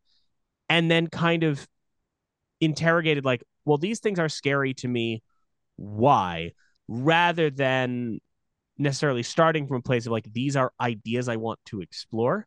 And I think that modern horror, if it has a problem, is everybody seems to be starting from, these are ideas I want to explore. Whereas, I don't know, I prefer Mary Harron with American Psycho kind of going, okay, these are the images I'm given. This is the story I'm given. What's going on under the surface here? Well, remember when that Black Christmas remake came out a few years ago and people tried to cancel Joe Bob because he said it sucked? Back in the day, people would, horror directors would work from a story and then the themes would follow. They weren't starting from the theme. They cared more about entertaining their audience because the themes will come. Any good writing, the themes will come. And he's like, I knew Bob Clark. He was not making a movie about misogyny and the way women are treated on college campuses and all this stuff. That just came out of the story he was telling, this story that worked its way into his brain. And the reality it was rooted in. Yeah. And in 2018 or 19, whatever the fuck that fucking piece of shit movie came out, all that movie was trying to do was preach to the choir. It was not worried about entertaining the audience. It's inept as a slasher movie. It's just inept completely. It's insane how inept it is because its only goal is to be a Twitter thread, but filmed for 90 minutes. You guys mentioned Barbarian earlier, right? Yeah. Now you guys have seen Barbarian, I think. Yes. Yeah. One of the advantages that movie has, and why I think it has clicked so well, is the fact that it does not go out of it. It is a movie that is inherently about, amongst many other things, it is inherently about how society treats women and how women are treated differently. But it never tries to speak to me and go, you need to understand that XYZ. Instead, it understands that, like, yes, because I'm speaking to lived experiences, there are different people in this audience who are going to connect to it in different ways, rather than necessarily make sure that every single person in the crowd leaves with the exact same idea, because not everybody is scared by the same thing. Not everybody's affected by the same thing. Again, like I said, she and I watched American Psycho, had very different reads on it because obviously I have known guys like that in my life. And as she said, I've dated guys like that, and Jesus Christ. And, that's a different perspective there and all that. And another movie that I think is very much about, like, oh my God, the nightmares we swept under the rugs in the 80s. Right. What is it? That movie straight up, and not to bring it back to that, but that movie, American Psycho, straight up ends with Iran-Contra. That's literally the end of the movie. That's right. Yeah. Which thrilled my partner because she loves nothing more than when I get an opportunity to yell about Iran-Contra, a thing she was not alive for, and also did not have any relatives here when that happened, so has no frame of reference for it. She loves it. Loves hearing about Fawn Hall. It's her favorite thing. Well, no, I mean, with Barbarian, I mean, the thing that I think about the most that I loved about it is I walked out of the theater and I was just like, that was so fun. Like, I was entertained. And there is an element to movies, especially when you're in a specific genre, where, I would like to be entertained.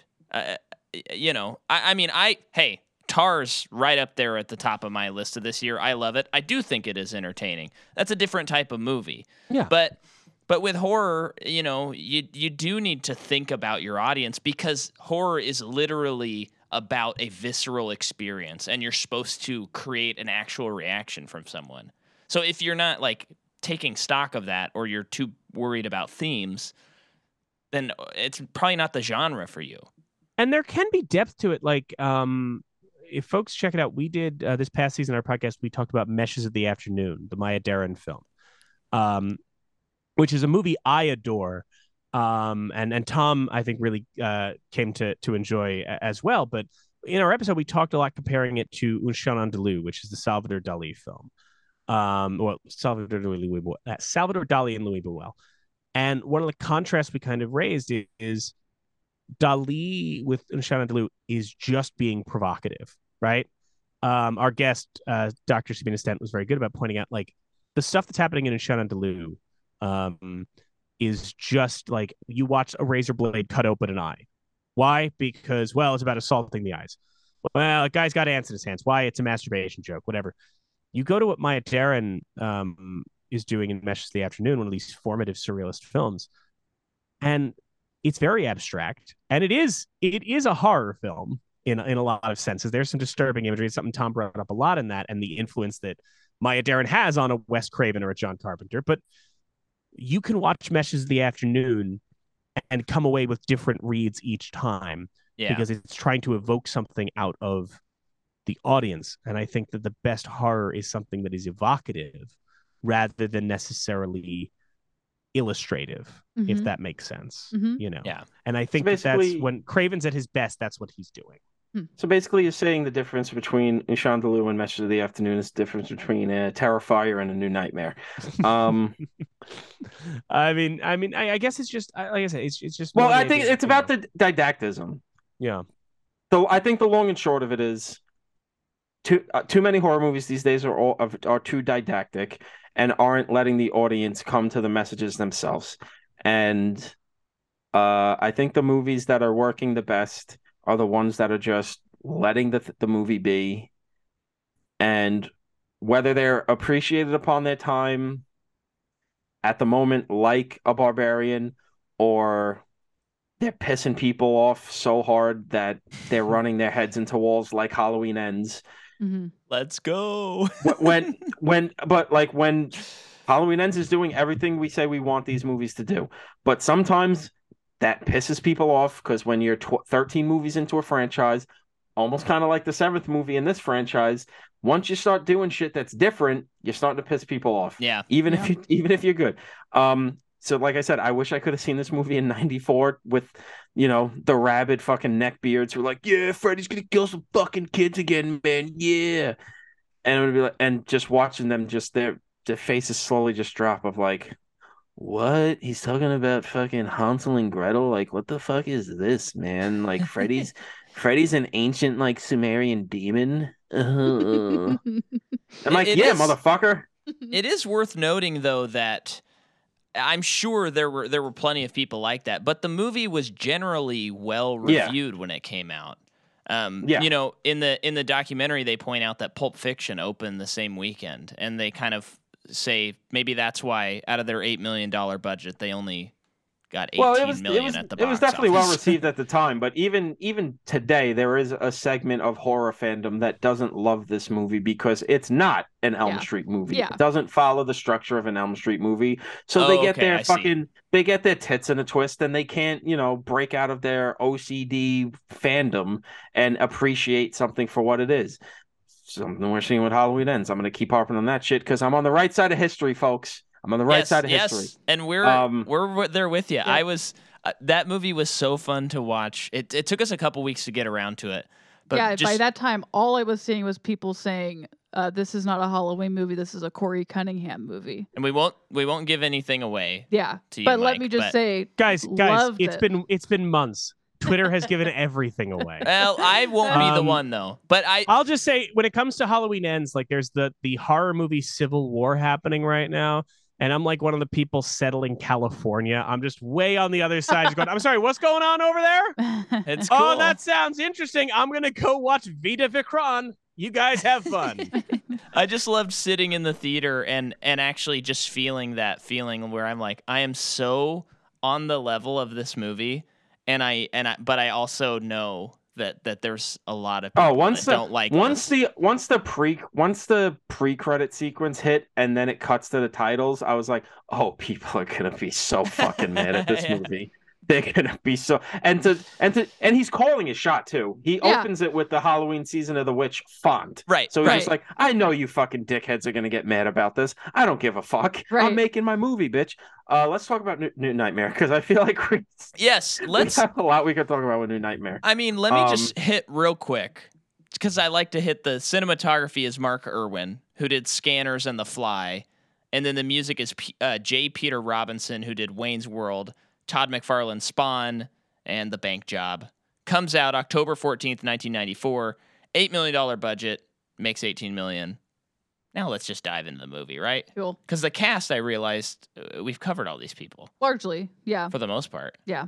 So, I mean, and we're already at an hour and a half, so I don't think we have to go chronologically. I think we can just hit the highlights and the themes, Oh, you know? I had a question for everyone. Yeah. So, this is my first time seeing this one. This one is definitely the scariest one to me. Mm-hmm.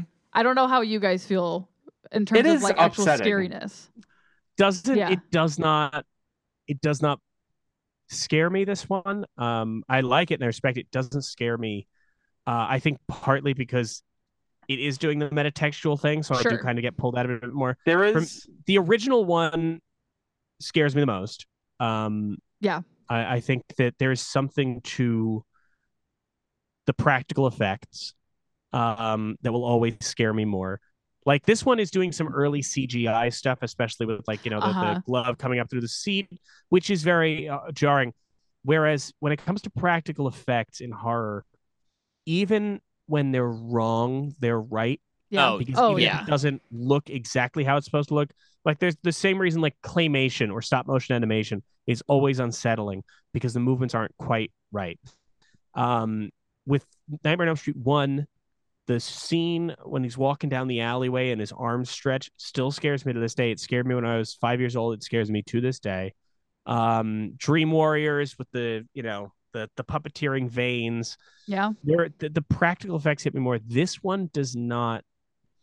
I think in part because this has this by acknowledging so much of the artifice of horror filmmaking doesn't scare me as much. The same way that, like, we obviously when we were here talking about Scream, I think because Scream is so meta, while I enjoy the movie and I enjoy the moves it makes, I enjoy watching it, it doesn't scare me so much as it feels like an Agatha Christie kind of murder mystery. Yeah.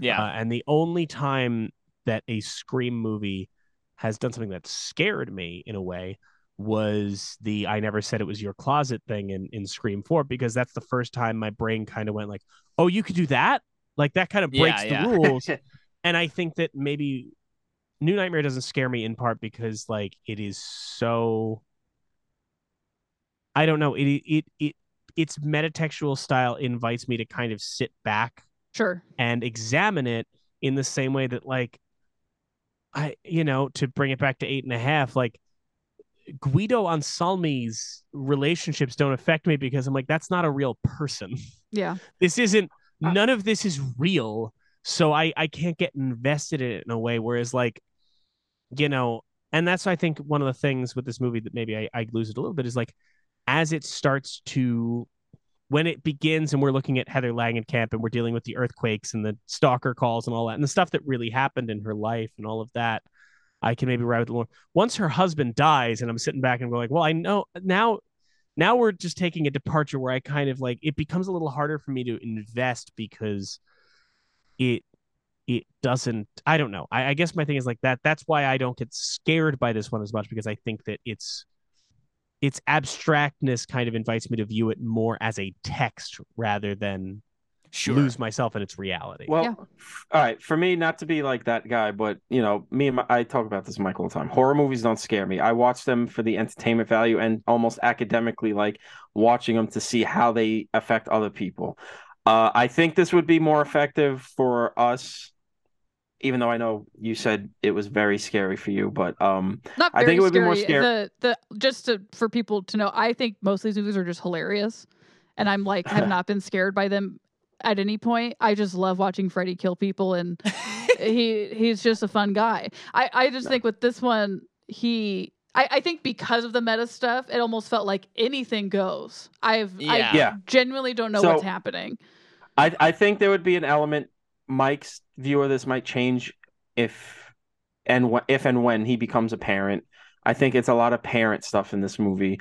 But there Yeah. was one scene that did actually kind of got under my skin a little bit, and it's nothing to do with supernatural stuff. It's when the doctor is about to commit Yeah. Yeah. Nancy Heather against her will. Like, oh well, we're gonna put your kid in foster care, and we're gonna until we run all these tests on you and make sure you're okay. I'm like, oh, I don't like that one bit. Like false imprisonment just Yeah. fucks me up. I don't like that shit one bit. I don't like it at all. Um, and not in a scary sense, but in like I found the reaction so perfect for the Yeah. moment when Freddy burst through the closet and Heather just freaks the fuck out. I was Yeah. like, that's I don't know what that was maybe Heather's best acting moment because that felt so real. If you're just like, I don't know if Freddy's actually coming into the real world, and then that motherfucker just pops out of the closet, she just freaks the Yeah. fuck out. That's really fucking good. That's a Yeah. good bit. I love that bit. Well, and so can we talk about something that really struck me was we've seen Robert Englund as Freddy Krueger for 6 movies now. Yeah. And then this movie posits that within the, however you want to stack up the world that these movies exist in, that Robert Englund plays Freddy Krueger, and that's what you saw. And then there is a real evil entity, and that is what is happening. This Freddy Krueger is coming to power. And I don't know how he does it, but the performance is different enough that I wasn't convinced that it was Robert Englund as the other Freddy in all the right ways. Englund is such an underappreciated guy. I definitely think he didn't do himself any favors with the career choices he made, constantly making this shitty horror movies, just banking on his name. But he's got a real Vincent Price thing going on where he's so much better than you think he is because he can be so big and hammy, but then he can, like in this movie, he can, like you see him being Freddy in that The when talk Nancy's show host. the talk show thing where he comes out as classic Freddy and he's doing the classic Freddy shtick. And you're like, oh, that's Freddy. And then he's Robert Englund talking to Heather. Oh, I'm sorry if you need anything, blah, blah. And then when he's the demon, and you're just like, motherfucker, this guy he really is like, he everybody says he made Freddy Krueger. Casting Mhm. Robert Englund made Freddy Krueger. He gives him that voice, that style, that like gunslinger walk where the glove hand is walking is a lower than the other hand. He's so fucking good. I love that man so much. He's such a ham, but I love him so much. Mm-hmm. Well, and like for me, the scene that was like, I guess the scariest was when he's dragging the nurse around, and you're kind of reminded of the original Nightmare where the room is rotating and stuff. And again, the way he's playing it as this Freddy is not like, oh, now we're on the ceiling, huh, gal? He's like mean. He's like mean in this movie. Mean and aggressive. Yeah. And it looks. There's also something weird about how the way it's filmed just feels like they haven't filmed it like that because they're kind of blurring the like when Nancy was thrown around on the ceiling, we didn't see Freddy. Nancy. Or oh yeah, her friend. Tina. Yeah. Tina. We didn't see Freddy, but this time we're seeing him and it's flashing back and forth and he's just ripping her apart and I'm like, baby, this is an awesome movie and I like can't believe this. It's so good. Yeah. But I mean, Wes knew how to really just fucking just dig into an idea and sometimes he can get lost in the weeds a bit, but when he hits like nobody else. And I guess we should probably get into our favorite bit of me and Mike's favorite bit of the movie just because we're kind of just jumping around a bit. But when it starts ramping up and she runs back. The highway scene fucking rules. Also, Oh, that yeah. shit's It does. fucking great. Yeah. And then the effects she hold up decently. I mean, they do actually. It's actually pretty impressive how good it is. Yeah. But then she gets to the house and John Saxon's there, and yeah, at a yeah, certain point you realize he's calling her Nancy. yeah, yeah. And then they're outside and she goes, "Why do you keep calling me Nancy, John? Why do you keep calling me John, Nancy?" And he walks off camera, and then it cuts back to him and he's in full Lieutenant Thompson outfit, and you're just like, Yeah. "Oh, you glorious son of a bitch, Wes. This is the fucking coolest shit in the world. Oh my God." Just when the movie finally when the reality finally breaks, it's just, oh, it's a thing of beauty. It is. Oh, yeah. I mean, yeah. it's my favorite part of the film. I think in part because we addressed, like, when we said, hey, maybe the movie's a little too long. Isn't that?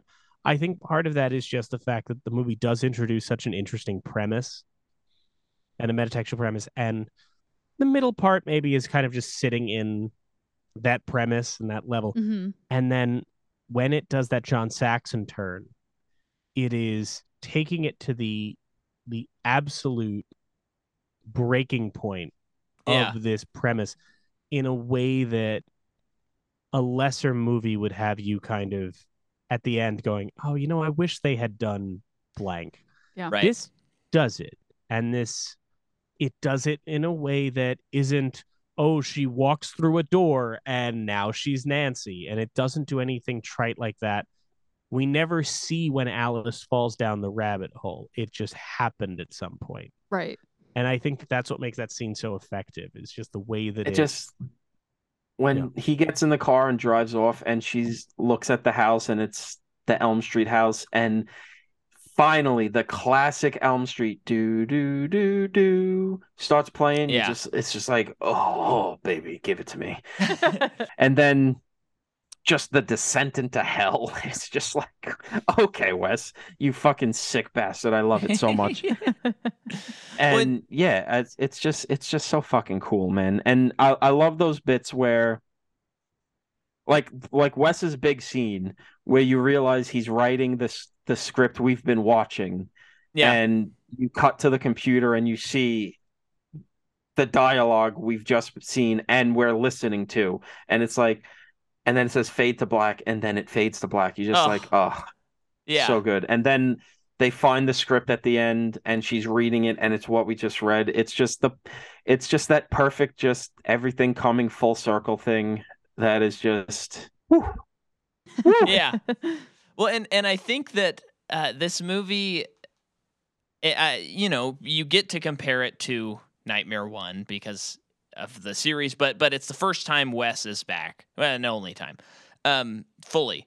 And I mean, for me, I haven't seen all of his movies, but I can see just like the progression of the director in these two, where it's just like, at least I just see that a lot of those rougher edges as far as the acting, and then even just the limitations of the time.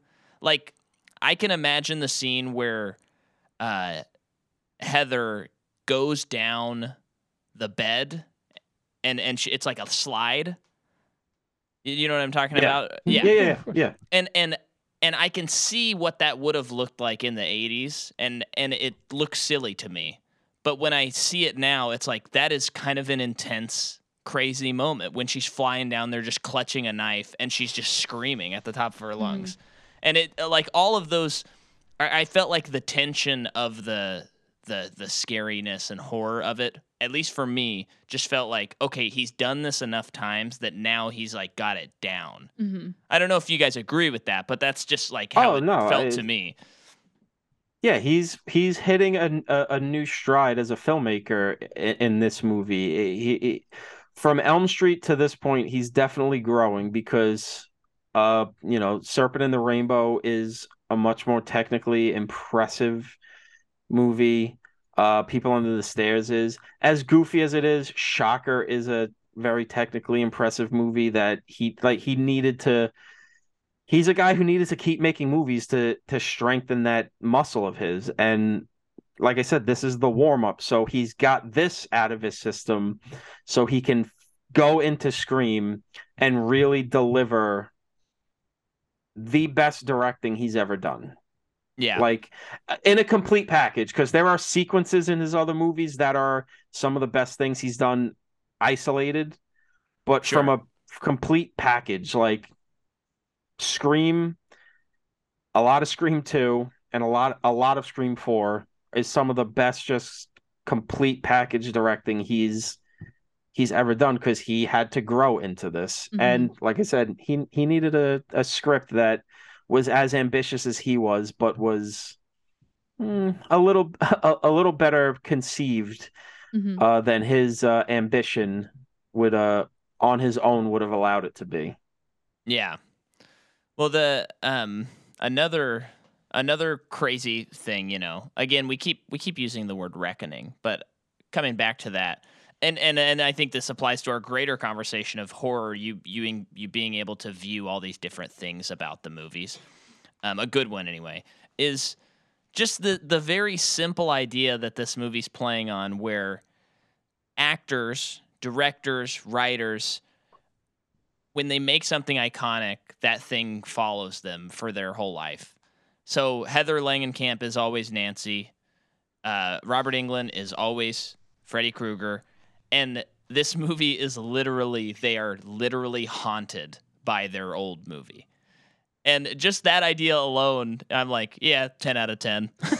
Like, I just love Which everything that's happening. which is something I was saying before, which kind of adds this hopeful quality to it that you wouldn't expect is in the West scene, he's talking about how, this entity gets caught in stories, and the more you tell the story, the more watered down it gets, and Yeah. whatever. And when you stop telling that story, the monster can break out again, and you need to recapture Hmm. it again. And Yeah. I think it's this interesting thing that Wes is reckoning with, which is, I know the sequels weren't good. I know they weakened my creation, but they've also kept it going. They've helped keep whatever I was doing in that first movie alive and helped keep that evil that I was letting out into the world trapped. So this idea of him kind of saying it's okay to keep making these movies. It's actually good to keep doing this because it's doing something good for the world. It's giving Hmm. people an outlet. It's giving people something to talk about, to discuss these things that we are not supposed to talk about. How divorce affects families, how, in the fucking 4 and 5 or whatever, that like, abortion rights or fucking whatever. Yeah. Even too, as much as a fucking nincompoop parade that movie was, talking about being in the closet and all that stuff. I think it's really kind of big of Wes to acknowledge that while I may not love those movies, I think it's good that they exist Sure. and that Yeah. this is a thing that we're all doing, which is trying to tell these stories to keep this thing going that we do. And if we stop doing it, it's it's not, things aren't going to go great. We need this outlet. There's a reason why we're not watching people in the Roman Colosseum fighting lions anymore and beheading each other. We have this outlet. Sure, we Yeah. Well, have the NFL, and Tua Tagovailoa almost had his brains leak out a few weeks ago, but that's fine. They're getting paid. I Um, I think to your point, Tom, there's also, what I think Craven is trying to say when he's talking about, well, this ancient evil we capture with stories. Um, stories were how we communicated lessons. They've always been how we communicate lessons. And scary stories, are as old as time, right? yeah, I was just last night watching Tree of Wooden Clogs, the Italian film that depicts, farmers in the 18th, 19th century, something like that. And even back then, they're gathered around telling scary ghost stories to each other. Part of that is that, and maybe it's the appeal of horror movies or scary stories, is it allows us to process it in a way that feels a bit safer. But part of it is the importance of having to confront things that don't make us feel good And I think that, we were talking about Tar before, and the little, the monologue that Lydia Tar goes off on in that classroom, that I most of us watch and go, I think I'm not supposed to be supporting this, but I think I support it. It's a very complicated thing, but I do think part of that is, I was talking about it with someone recently, and I do feel like part of the issue that we're running into now socially and how we talk about things, it's not as simple as, there are people who like to go, oh, kids today, they're too sensitive. That's over reductive.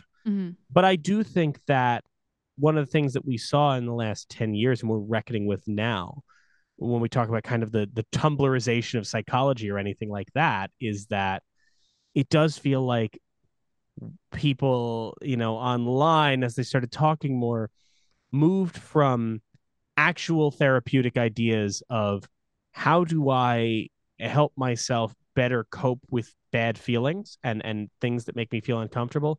And it shifted to more this idea of like, how do I make sure I never feel uncomfortable and nothing ever makes me feel bad or makes me feel uncomfortable or sad or anything like that.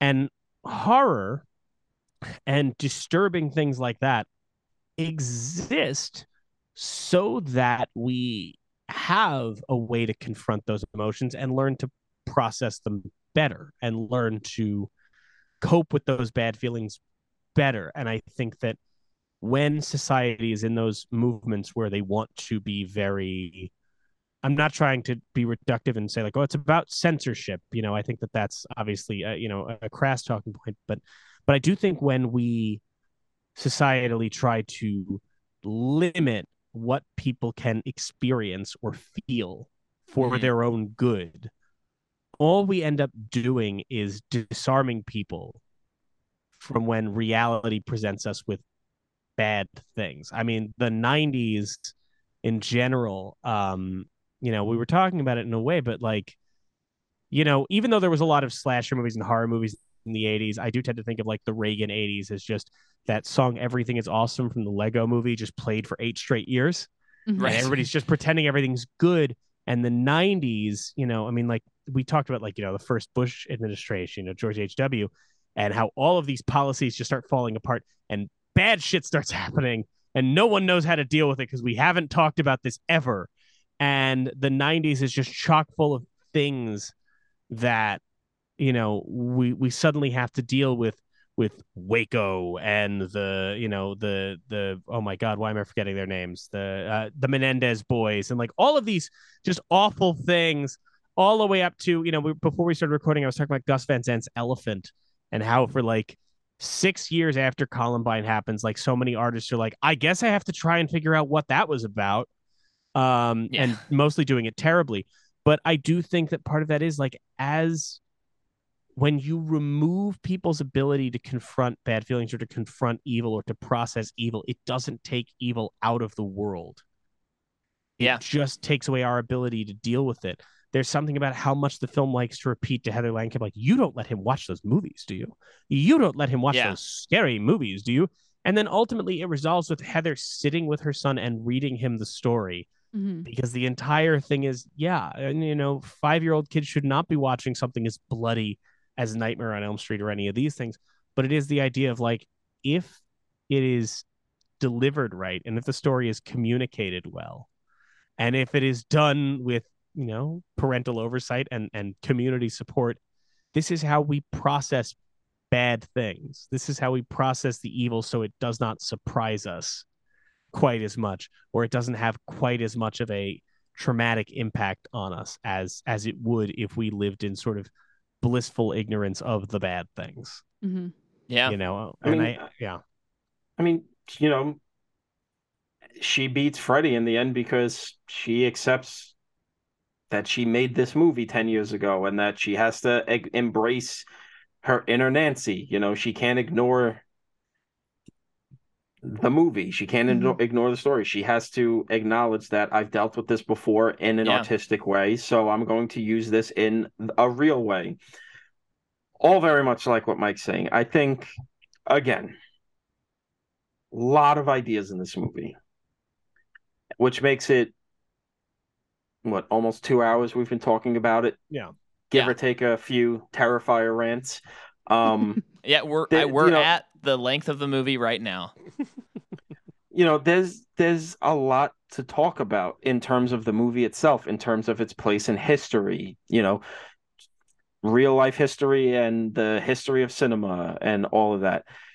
It's a movie that's reach is not as its reach is greater than its grasp. And that's good. It's good to have a movie that I'm not going to say I'm not going to say this is an ambitious failure. I'm going to say it's very ambitious. So it's not going to hit everything out of the park, but when it does, it hits it like a fucking rocket, like a cannonball out of a cannon. And I'm glad we're getting, the A24 elevated horror. We're going to tell you we have one idea and that's all we're going to chase thing. Seems to be going by the wayside pretty much. I'm glad that's going by the fucking wayside because we need more movies that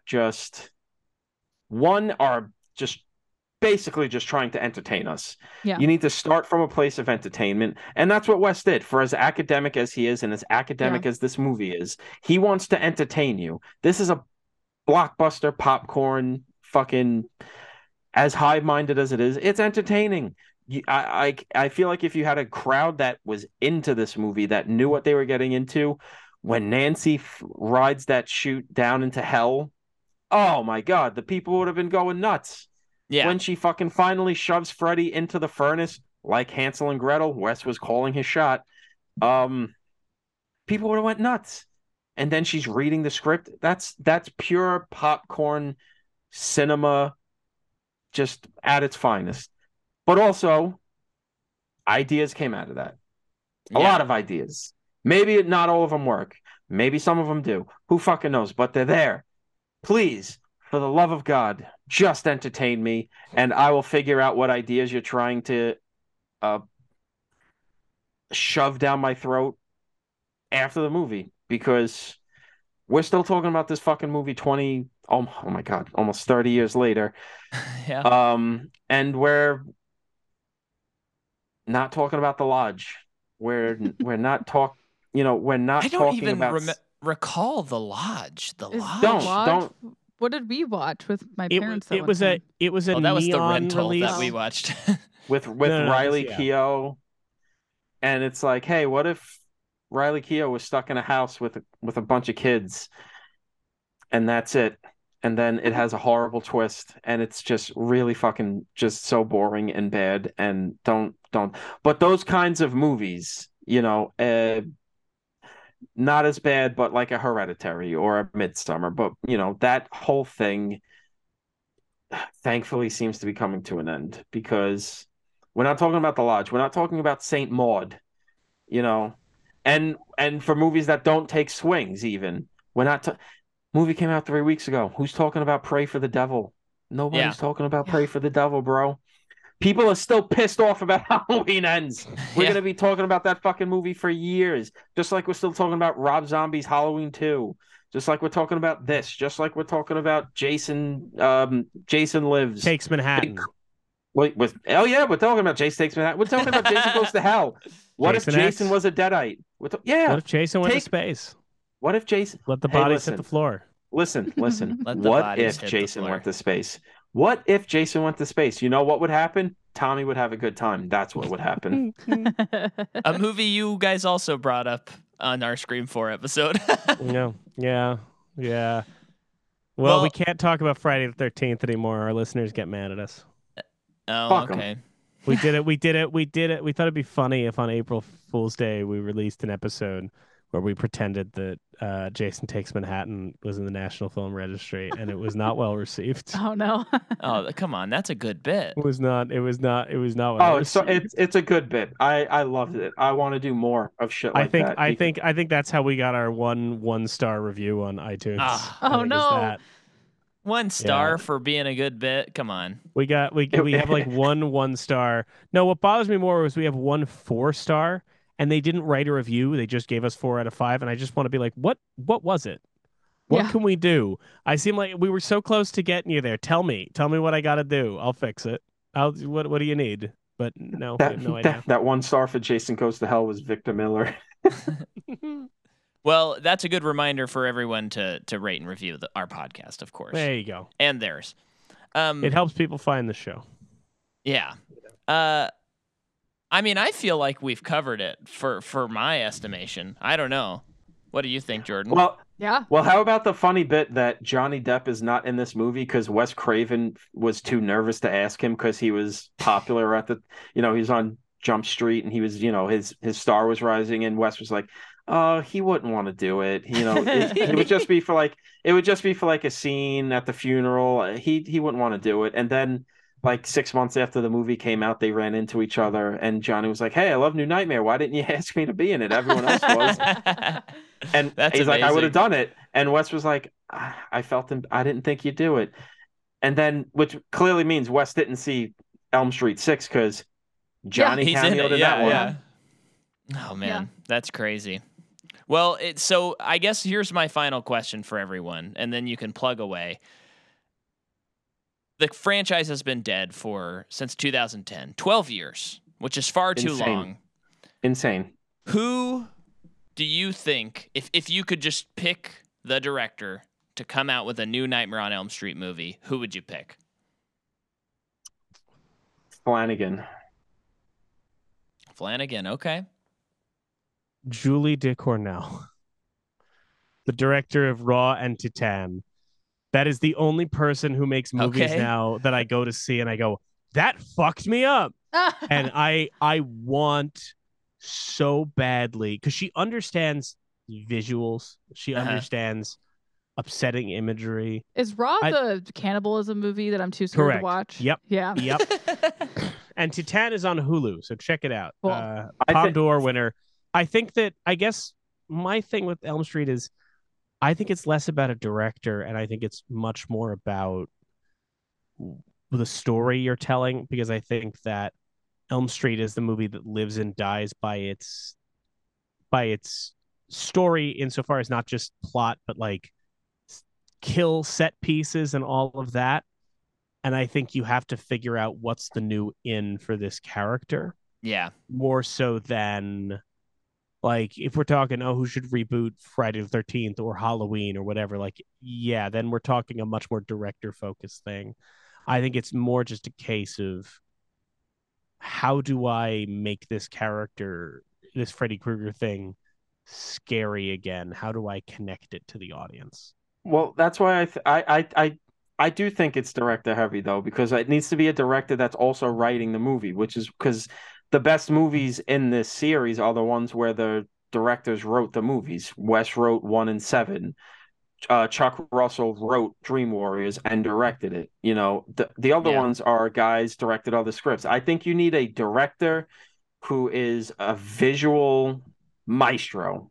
This is the most visual centric horror franchise. You need to be able to handle tone and the dream stuff in equal measure, while being able to handle actors and not lose sight of the story you're telling. And you need to be someone who could weave themes into this populist blockbuster horror franchise thing. So I think Flanagan would be great, because a lot of his work has this very dreamlike, nightmarish imagery to it.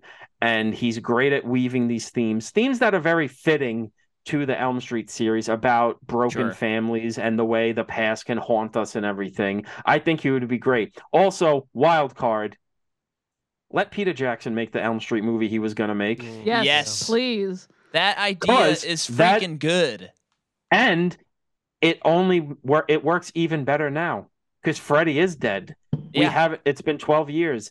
People don't think about Freddy, and well, they think about Freddy, but that metatextual thing of Freddy's been gone for so long, we think of him as a joke, because one, he became a fucking stand-up comedian, and also the remake pissed everybody off. So let's get Peter Jackson, bring him back down to earth. He needs his Drag Me to Hell.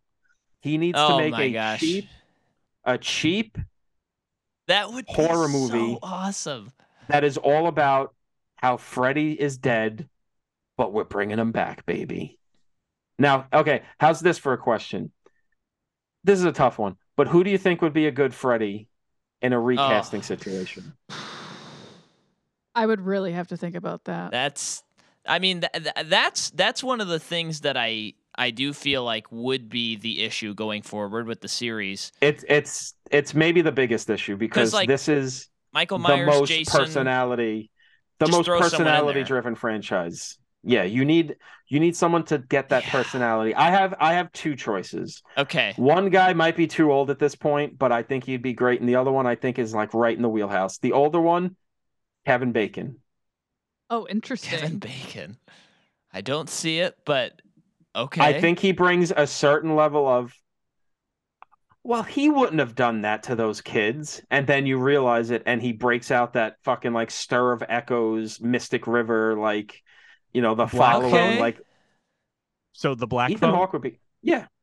I'm always a fan of choice, watching Ethan Hawke, so. My wild card choice, though, not wild card, my younger-ish Walton Goggins.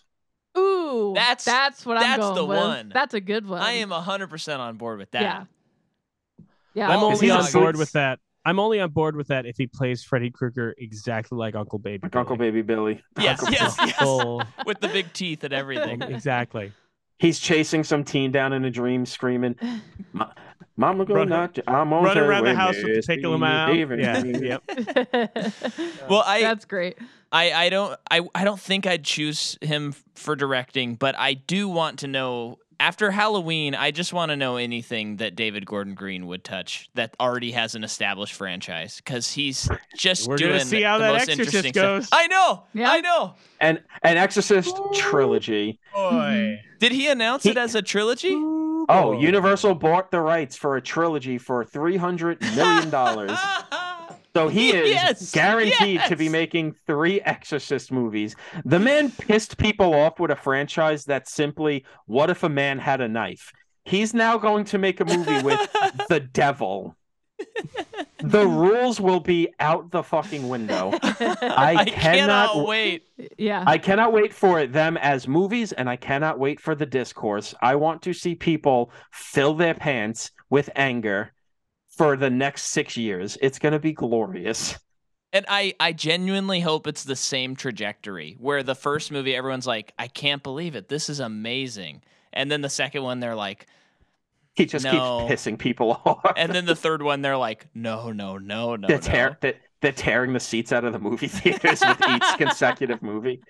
And then, yeah, that's when they announce he's going to New Line Cinema and he's doing a trilogy of Freddy Krueger movies with Walton Goggins is in Righteous Gemstones. I mean, it's right there. Yeah, it's right there. He would honestly he would kill it. They've worked together, so yeah. Get Jodie Hill in as one of the other. Just make it a Righteous Gemstones cast Elm Street movie. Honestly, I think that's a good idea. All right, well, why don't you guys tell people where they can find you and listen to more of this insanity that we all love, of course. I'm gonna add one extra little element to this, if that's okay. Oh, sure. Which is that you mentioned that we unintentionally planted our flag for New Nightmare the last time we were on. Okay.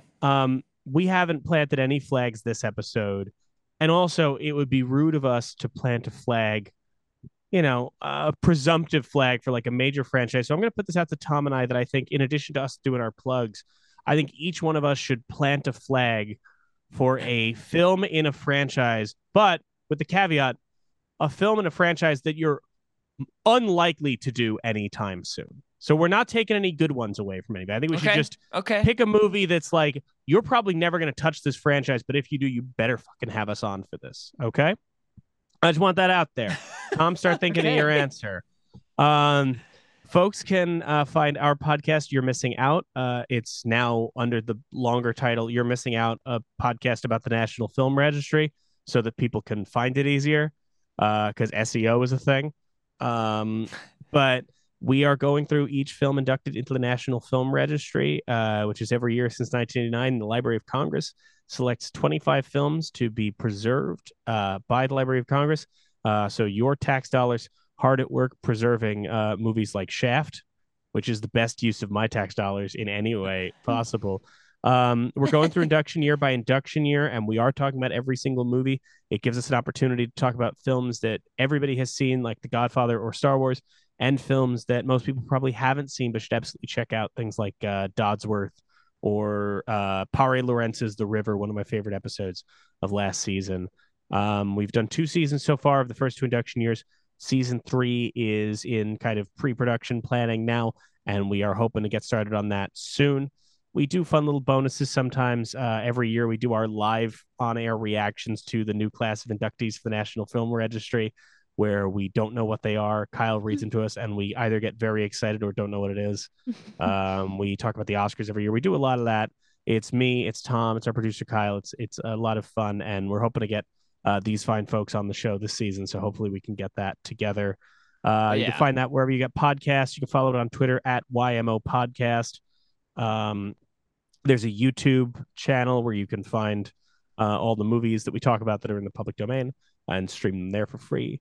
And if you want, you can follow me on Twitter at NKOAS. Lastly, of course, I'm going to plant my flag and say, if you guys do the Pink Panther franchise, oh wow, okay, I want Son of the Pink Panther, the Roberto Benigni starring sequel from the 90s. Okay, Plant my flag. Flag has been planted. Okay, better not give it away when I know you're in a rush to do not just the Pink Panther, but specifically the ones after Peter Sellers died. I know you guys are just chomping at the bit to do it. When we do a series, we do it all. I mean, we're doing the Nightmare remake. I mean, well, yeah, that's like just one example that I can think of off the top of my head, but we do it all. We don't skimp. I planted my flag. Tom? Have you guys done the Halloween movies yet? We have not. No. Obscure franchise, Tom. Come on, I'm don't break the rules here, buddy. Don't break the rules. I didn't agree to your rules, asshole. Pick a Ghoulies movie. Pick a, go right. to I am Ghoulies planting go to my college. flag. I am planting my flag. Halloween ends. Yeah. No, excuse me. Halloween kills. Halloween kills. Cool. Great. Okay. Awesome. Because I know I'm going to talk about all of them. Also, Ghoulies go to college.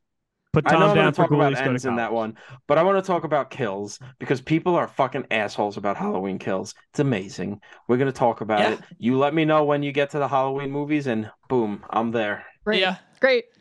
Tom, plug your socials. That was the whole point of that segment. Oh my God, plug my socials. I don't know. What is my fucking socials? I don't know. Follow me at what the fuck is my Twitter? The Gunslinger 1990? I don't know. No, that's what your is Instagram. All right, well, there's my Instagram. Isn't it Bull something? Raging Bull Raging 1990. There we go. What's their letterbox name? Because you shouted that out, Micah. I think. What is it? I think it's Raging Bull. I think. BK genre guy. Okay, I think if you search Raging Bull their names, 1990s also. Yeah.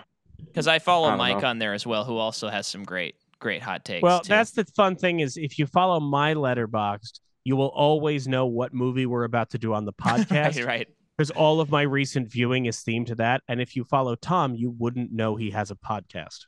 right. Because it just will be unrelated. And we'll have fun discussions where me, him, and Kyle will get in a call and a meeting and go, right, so we're all agreed that by the time we come back, we will have watched blank.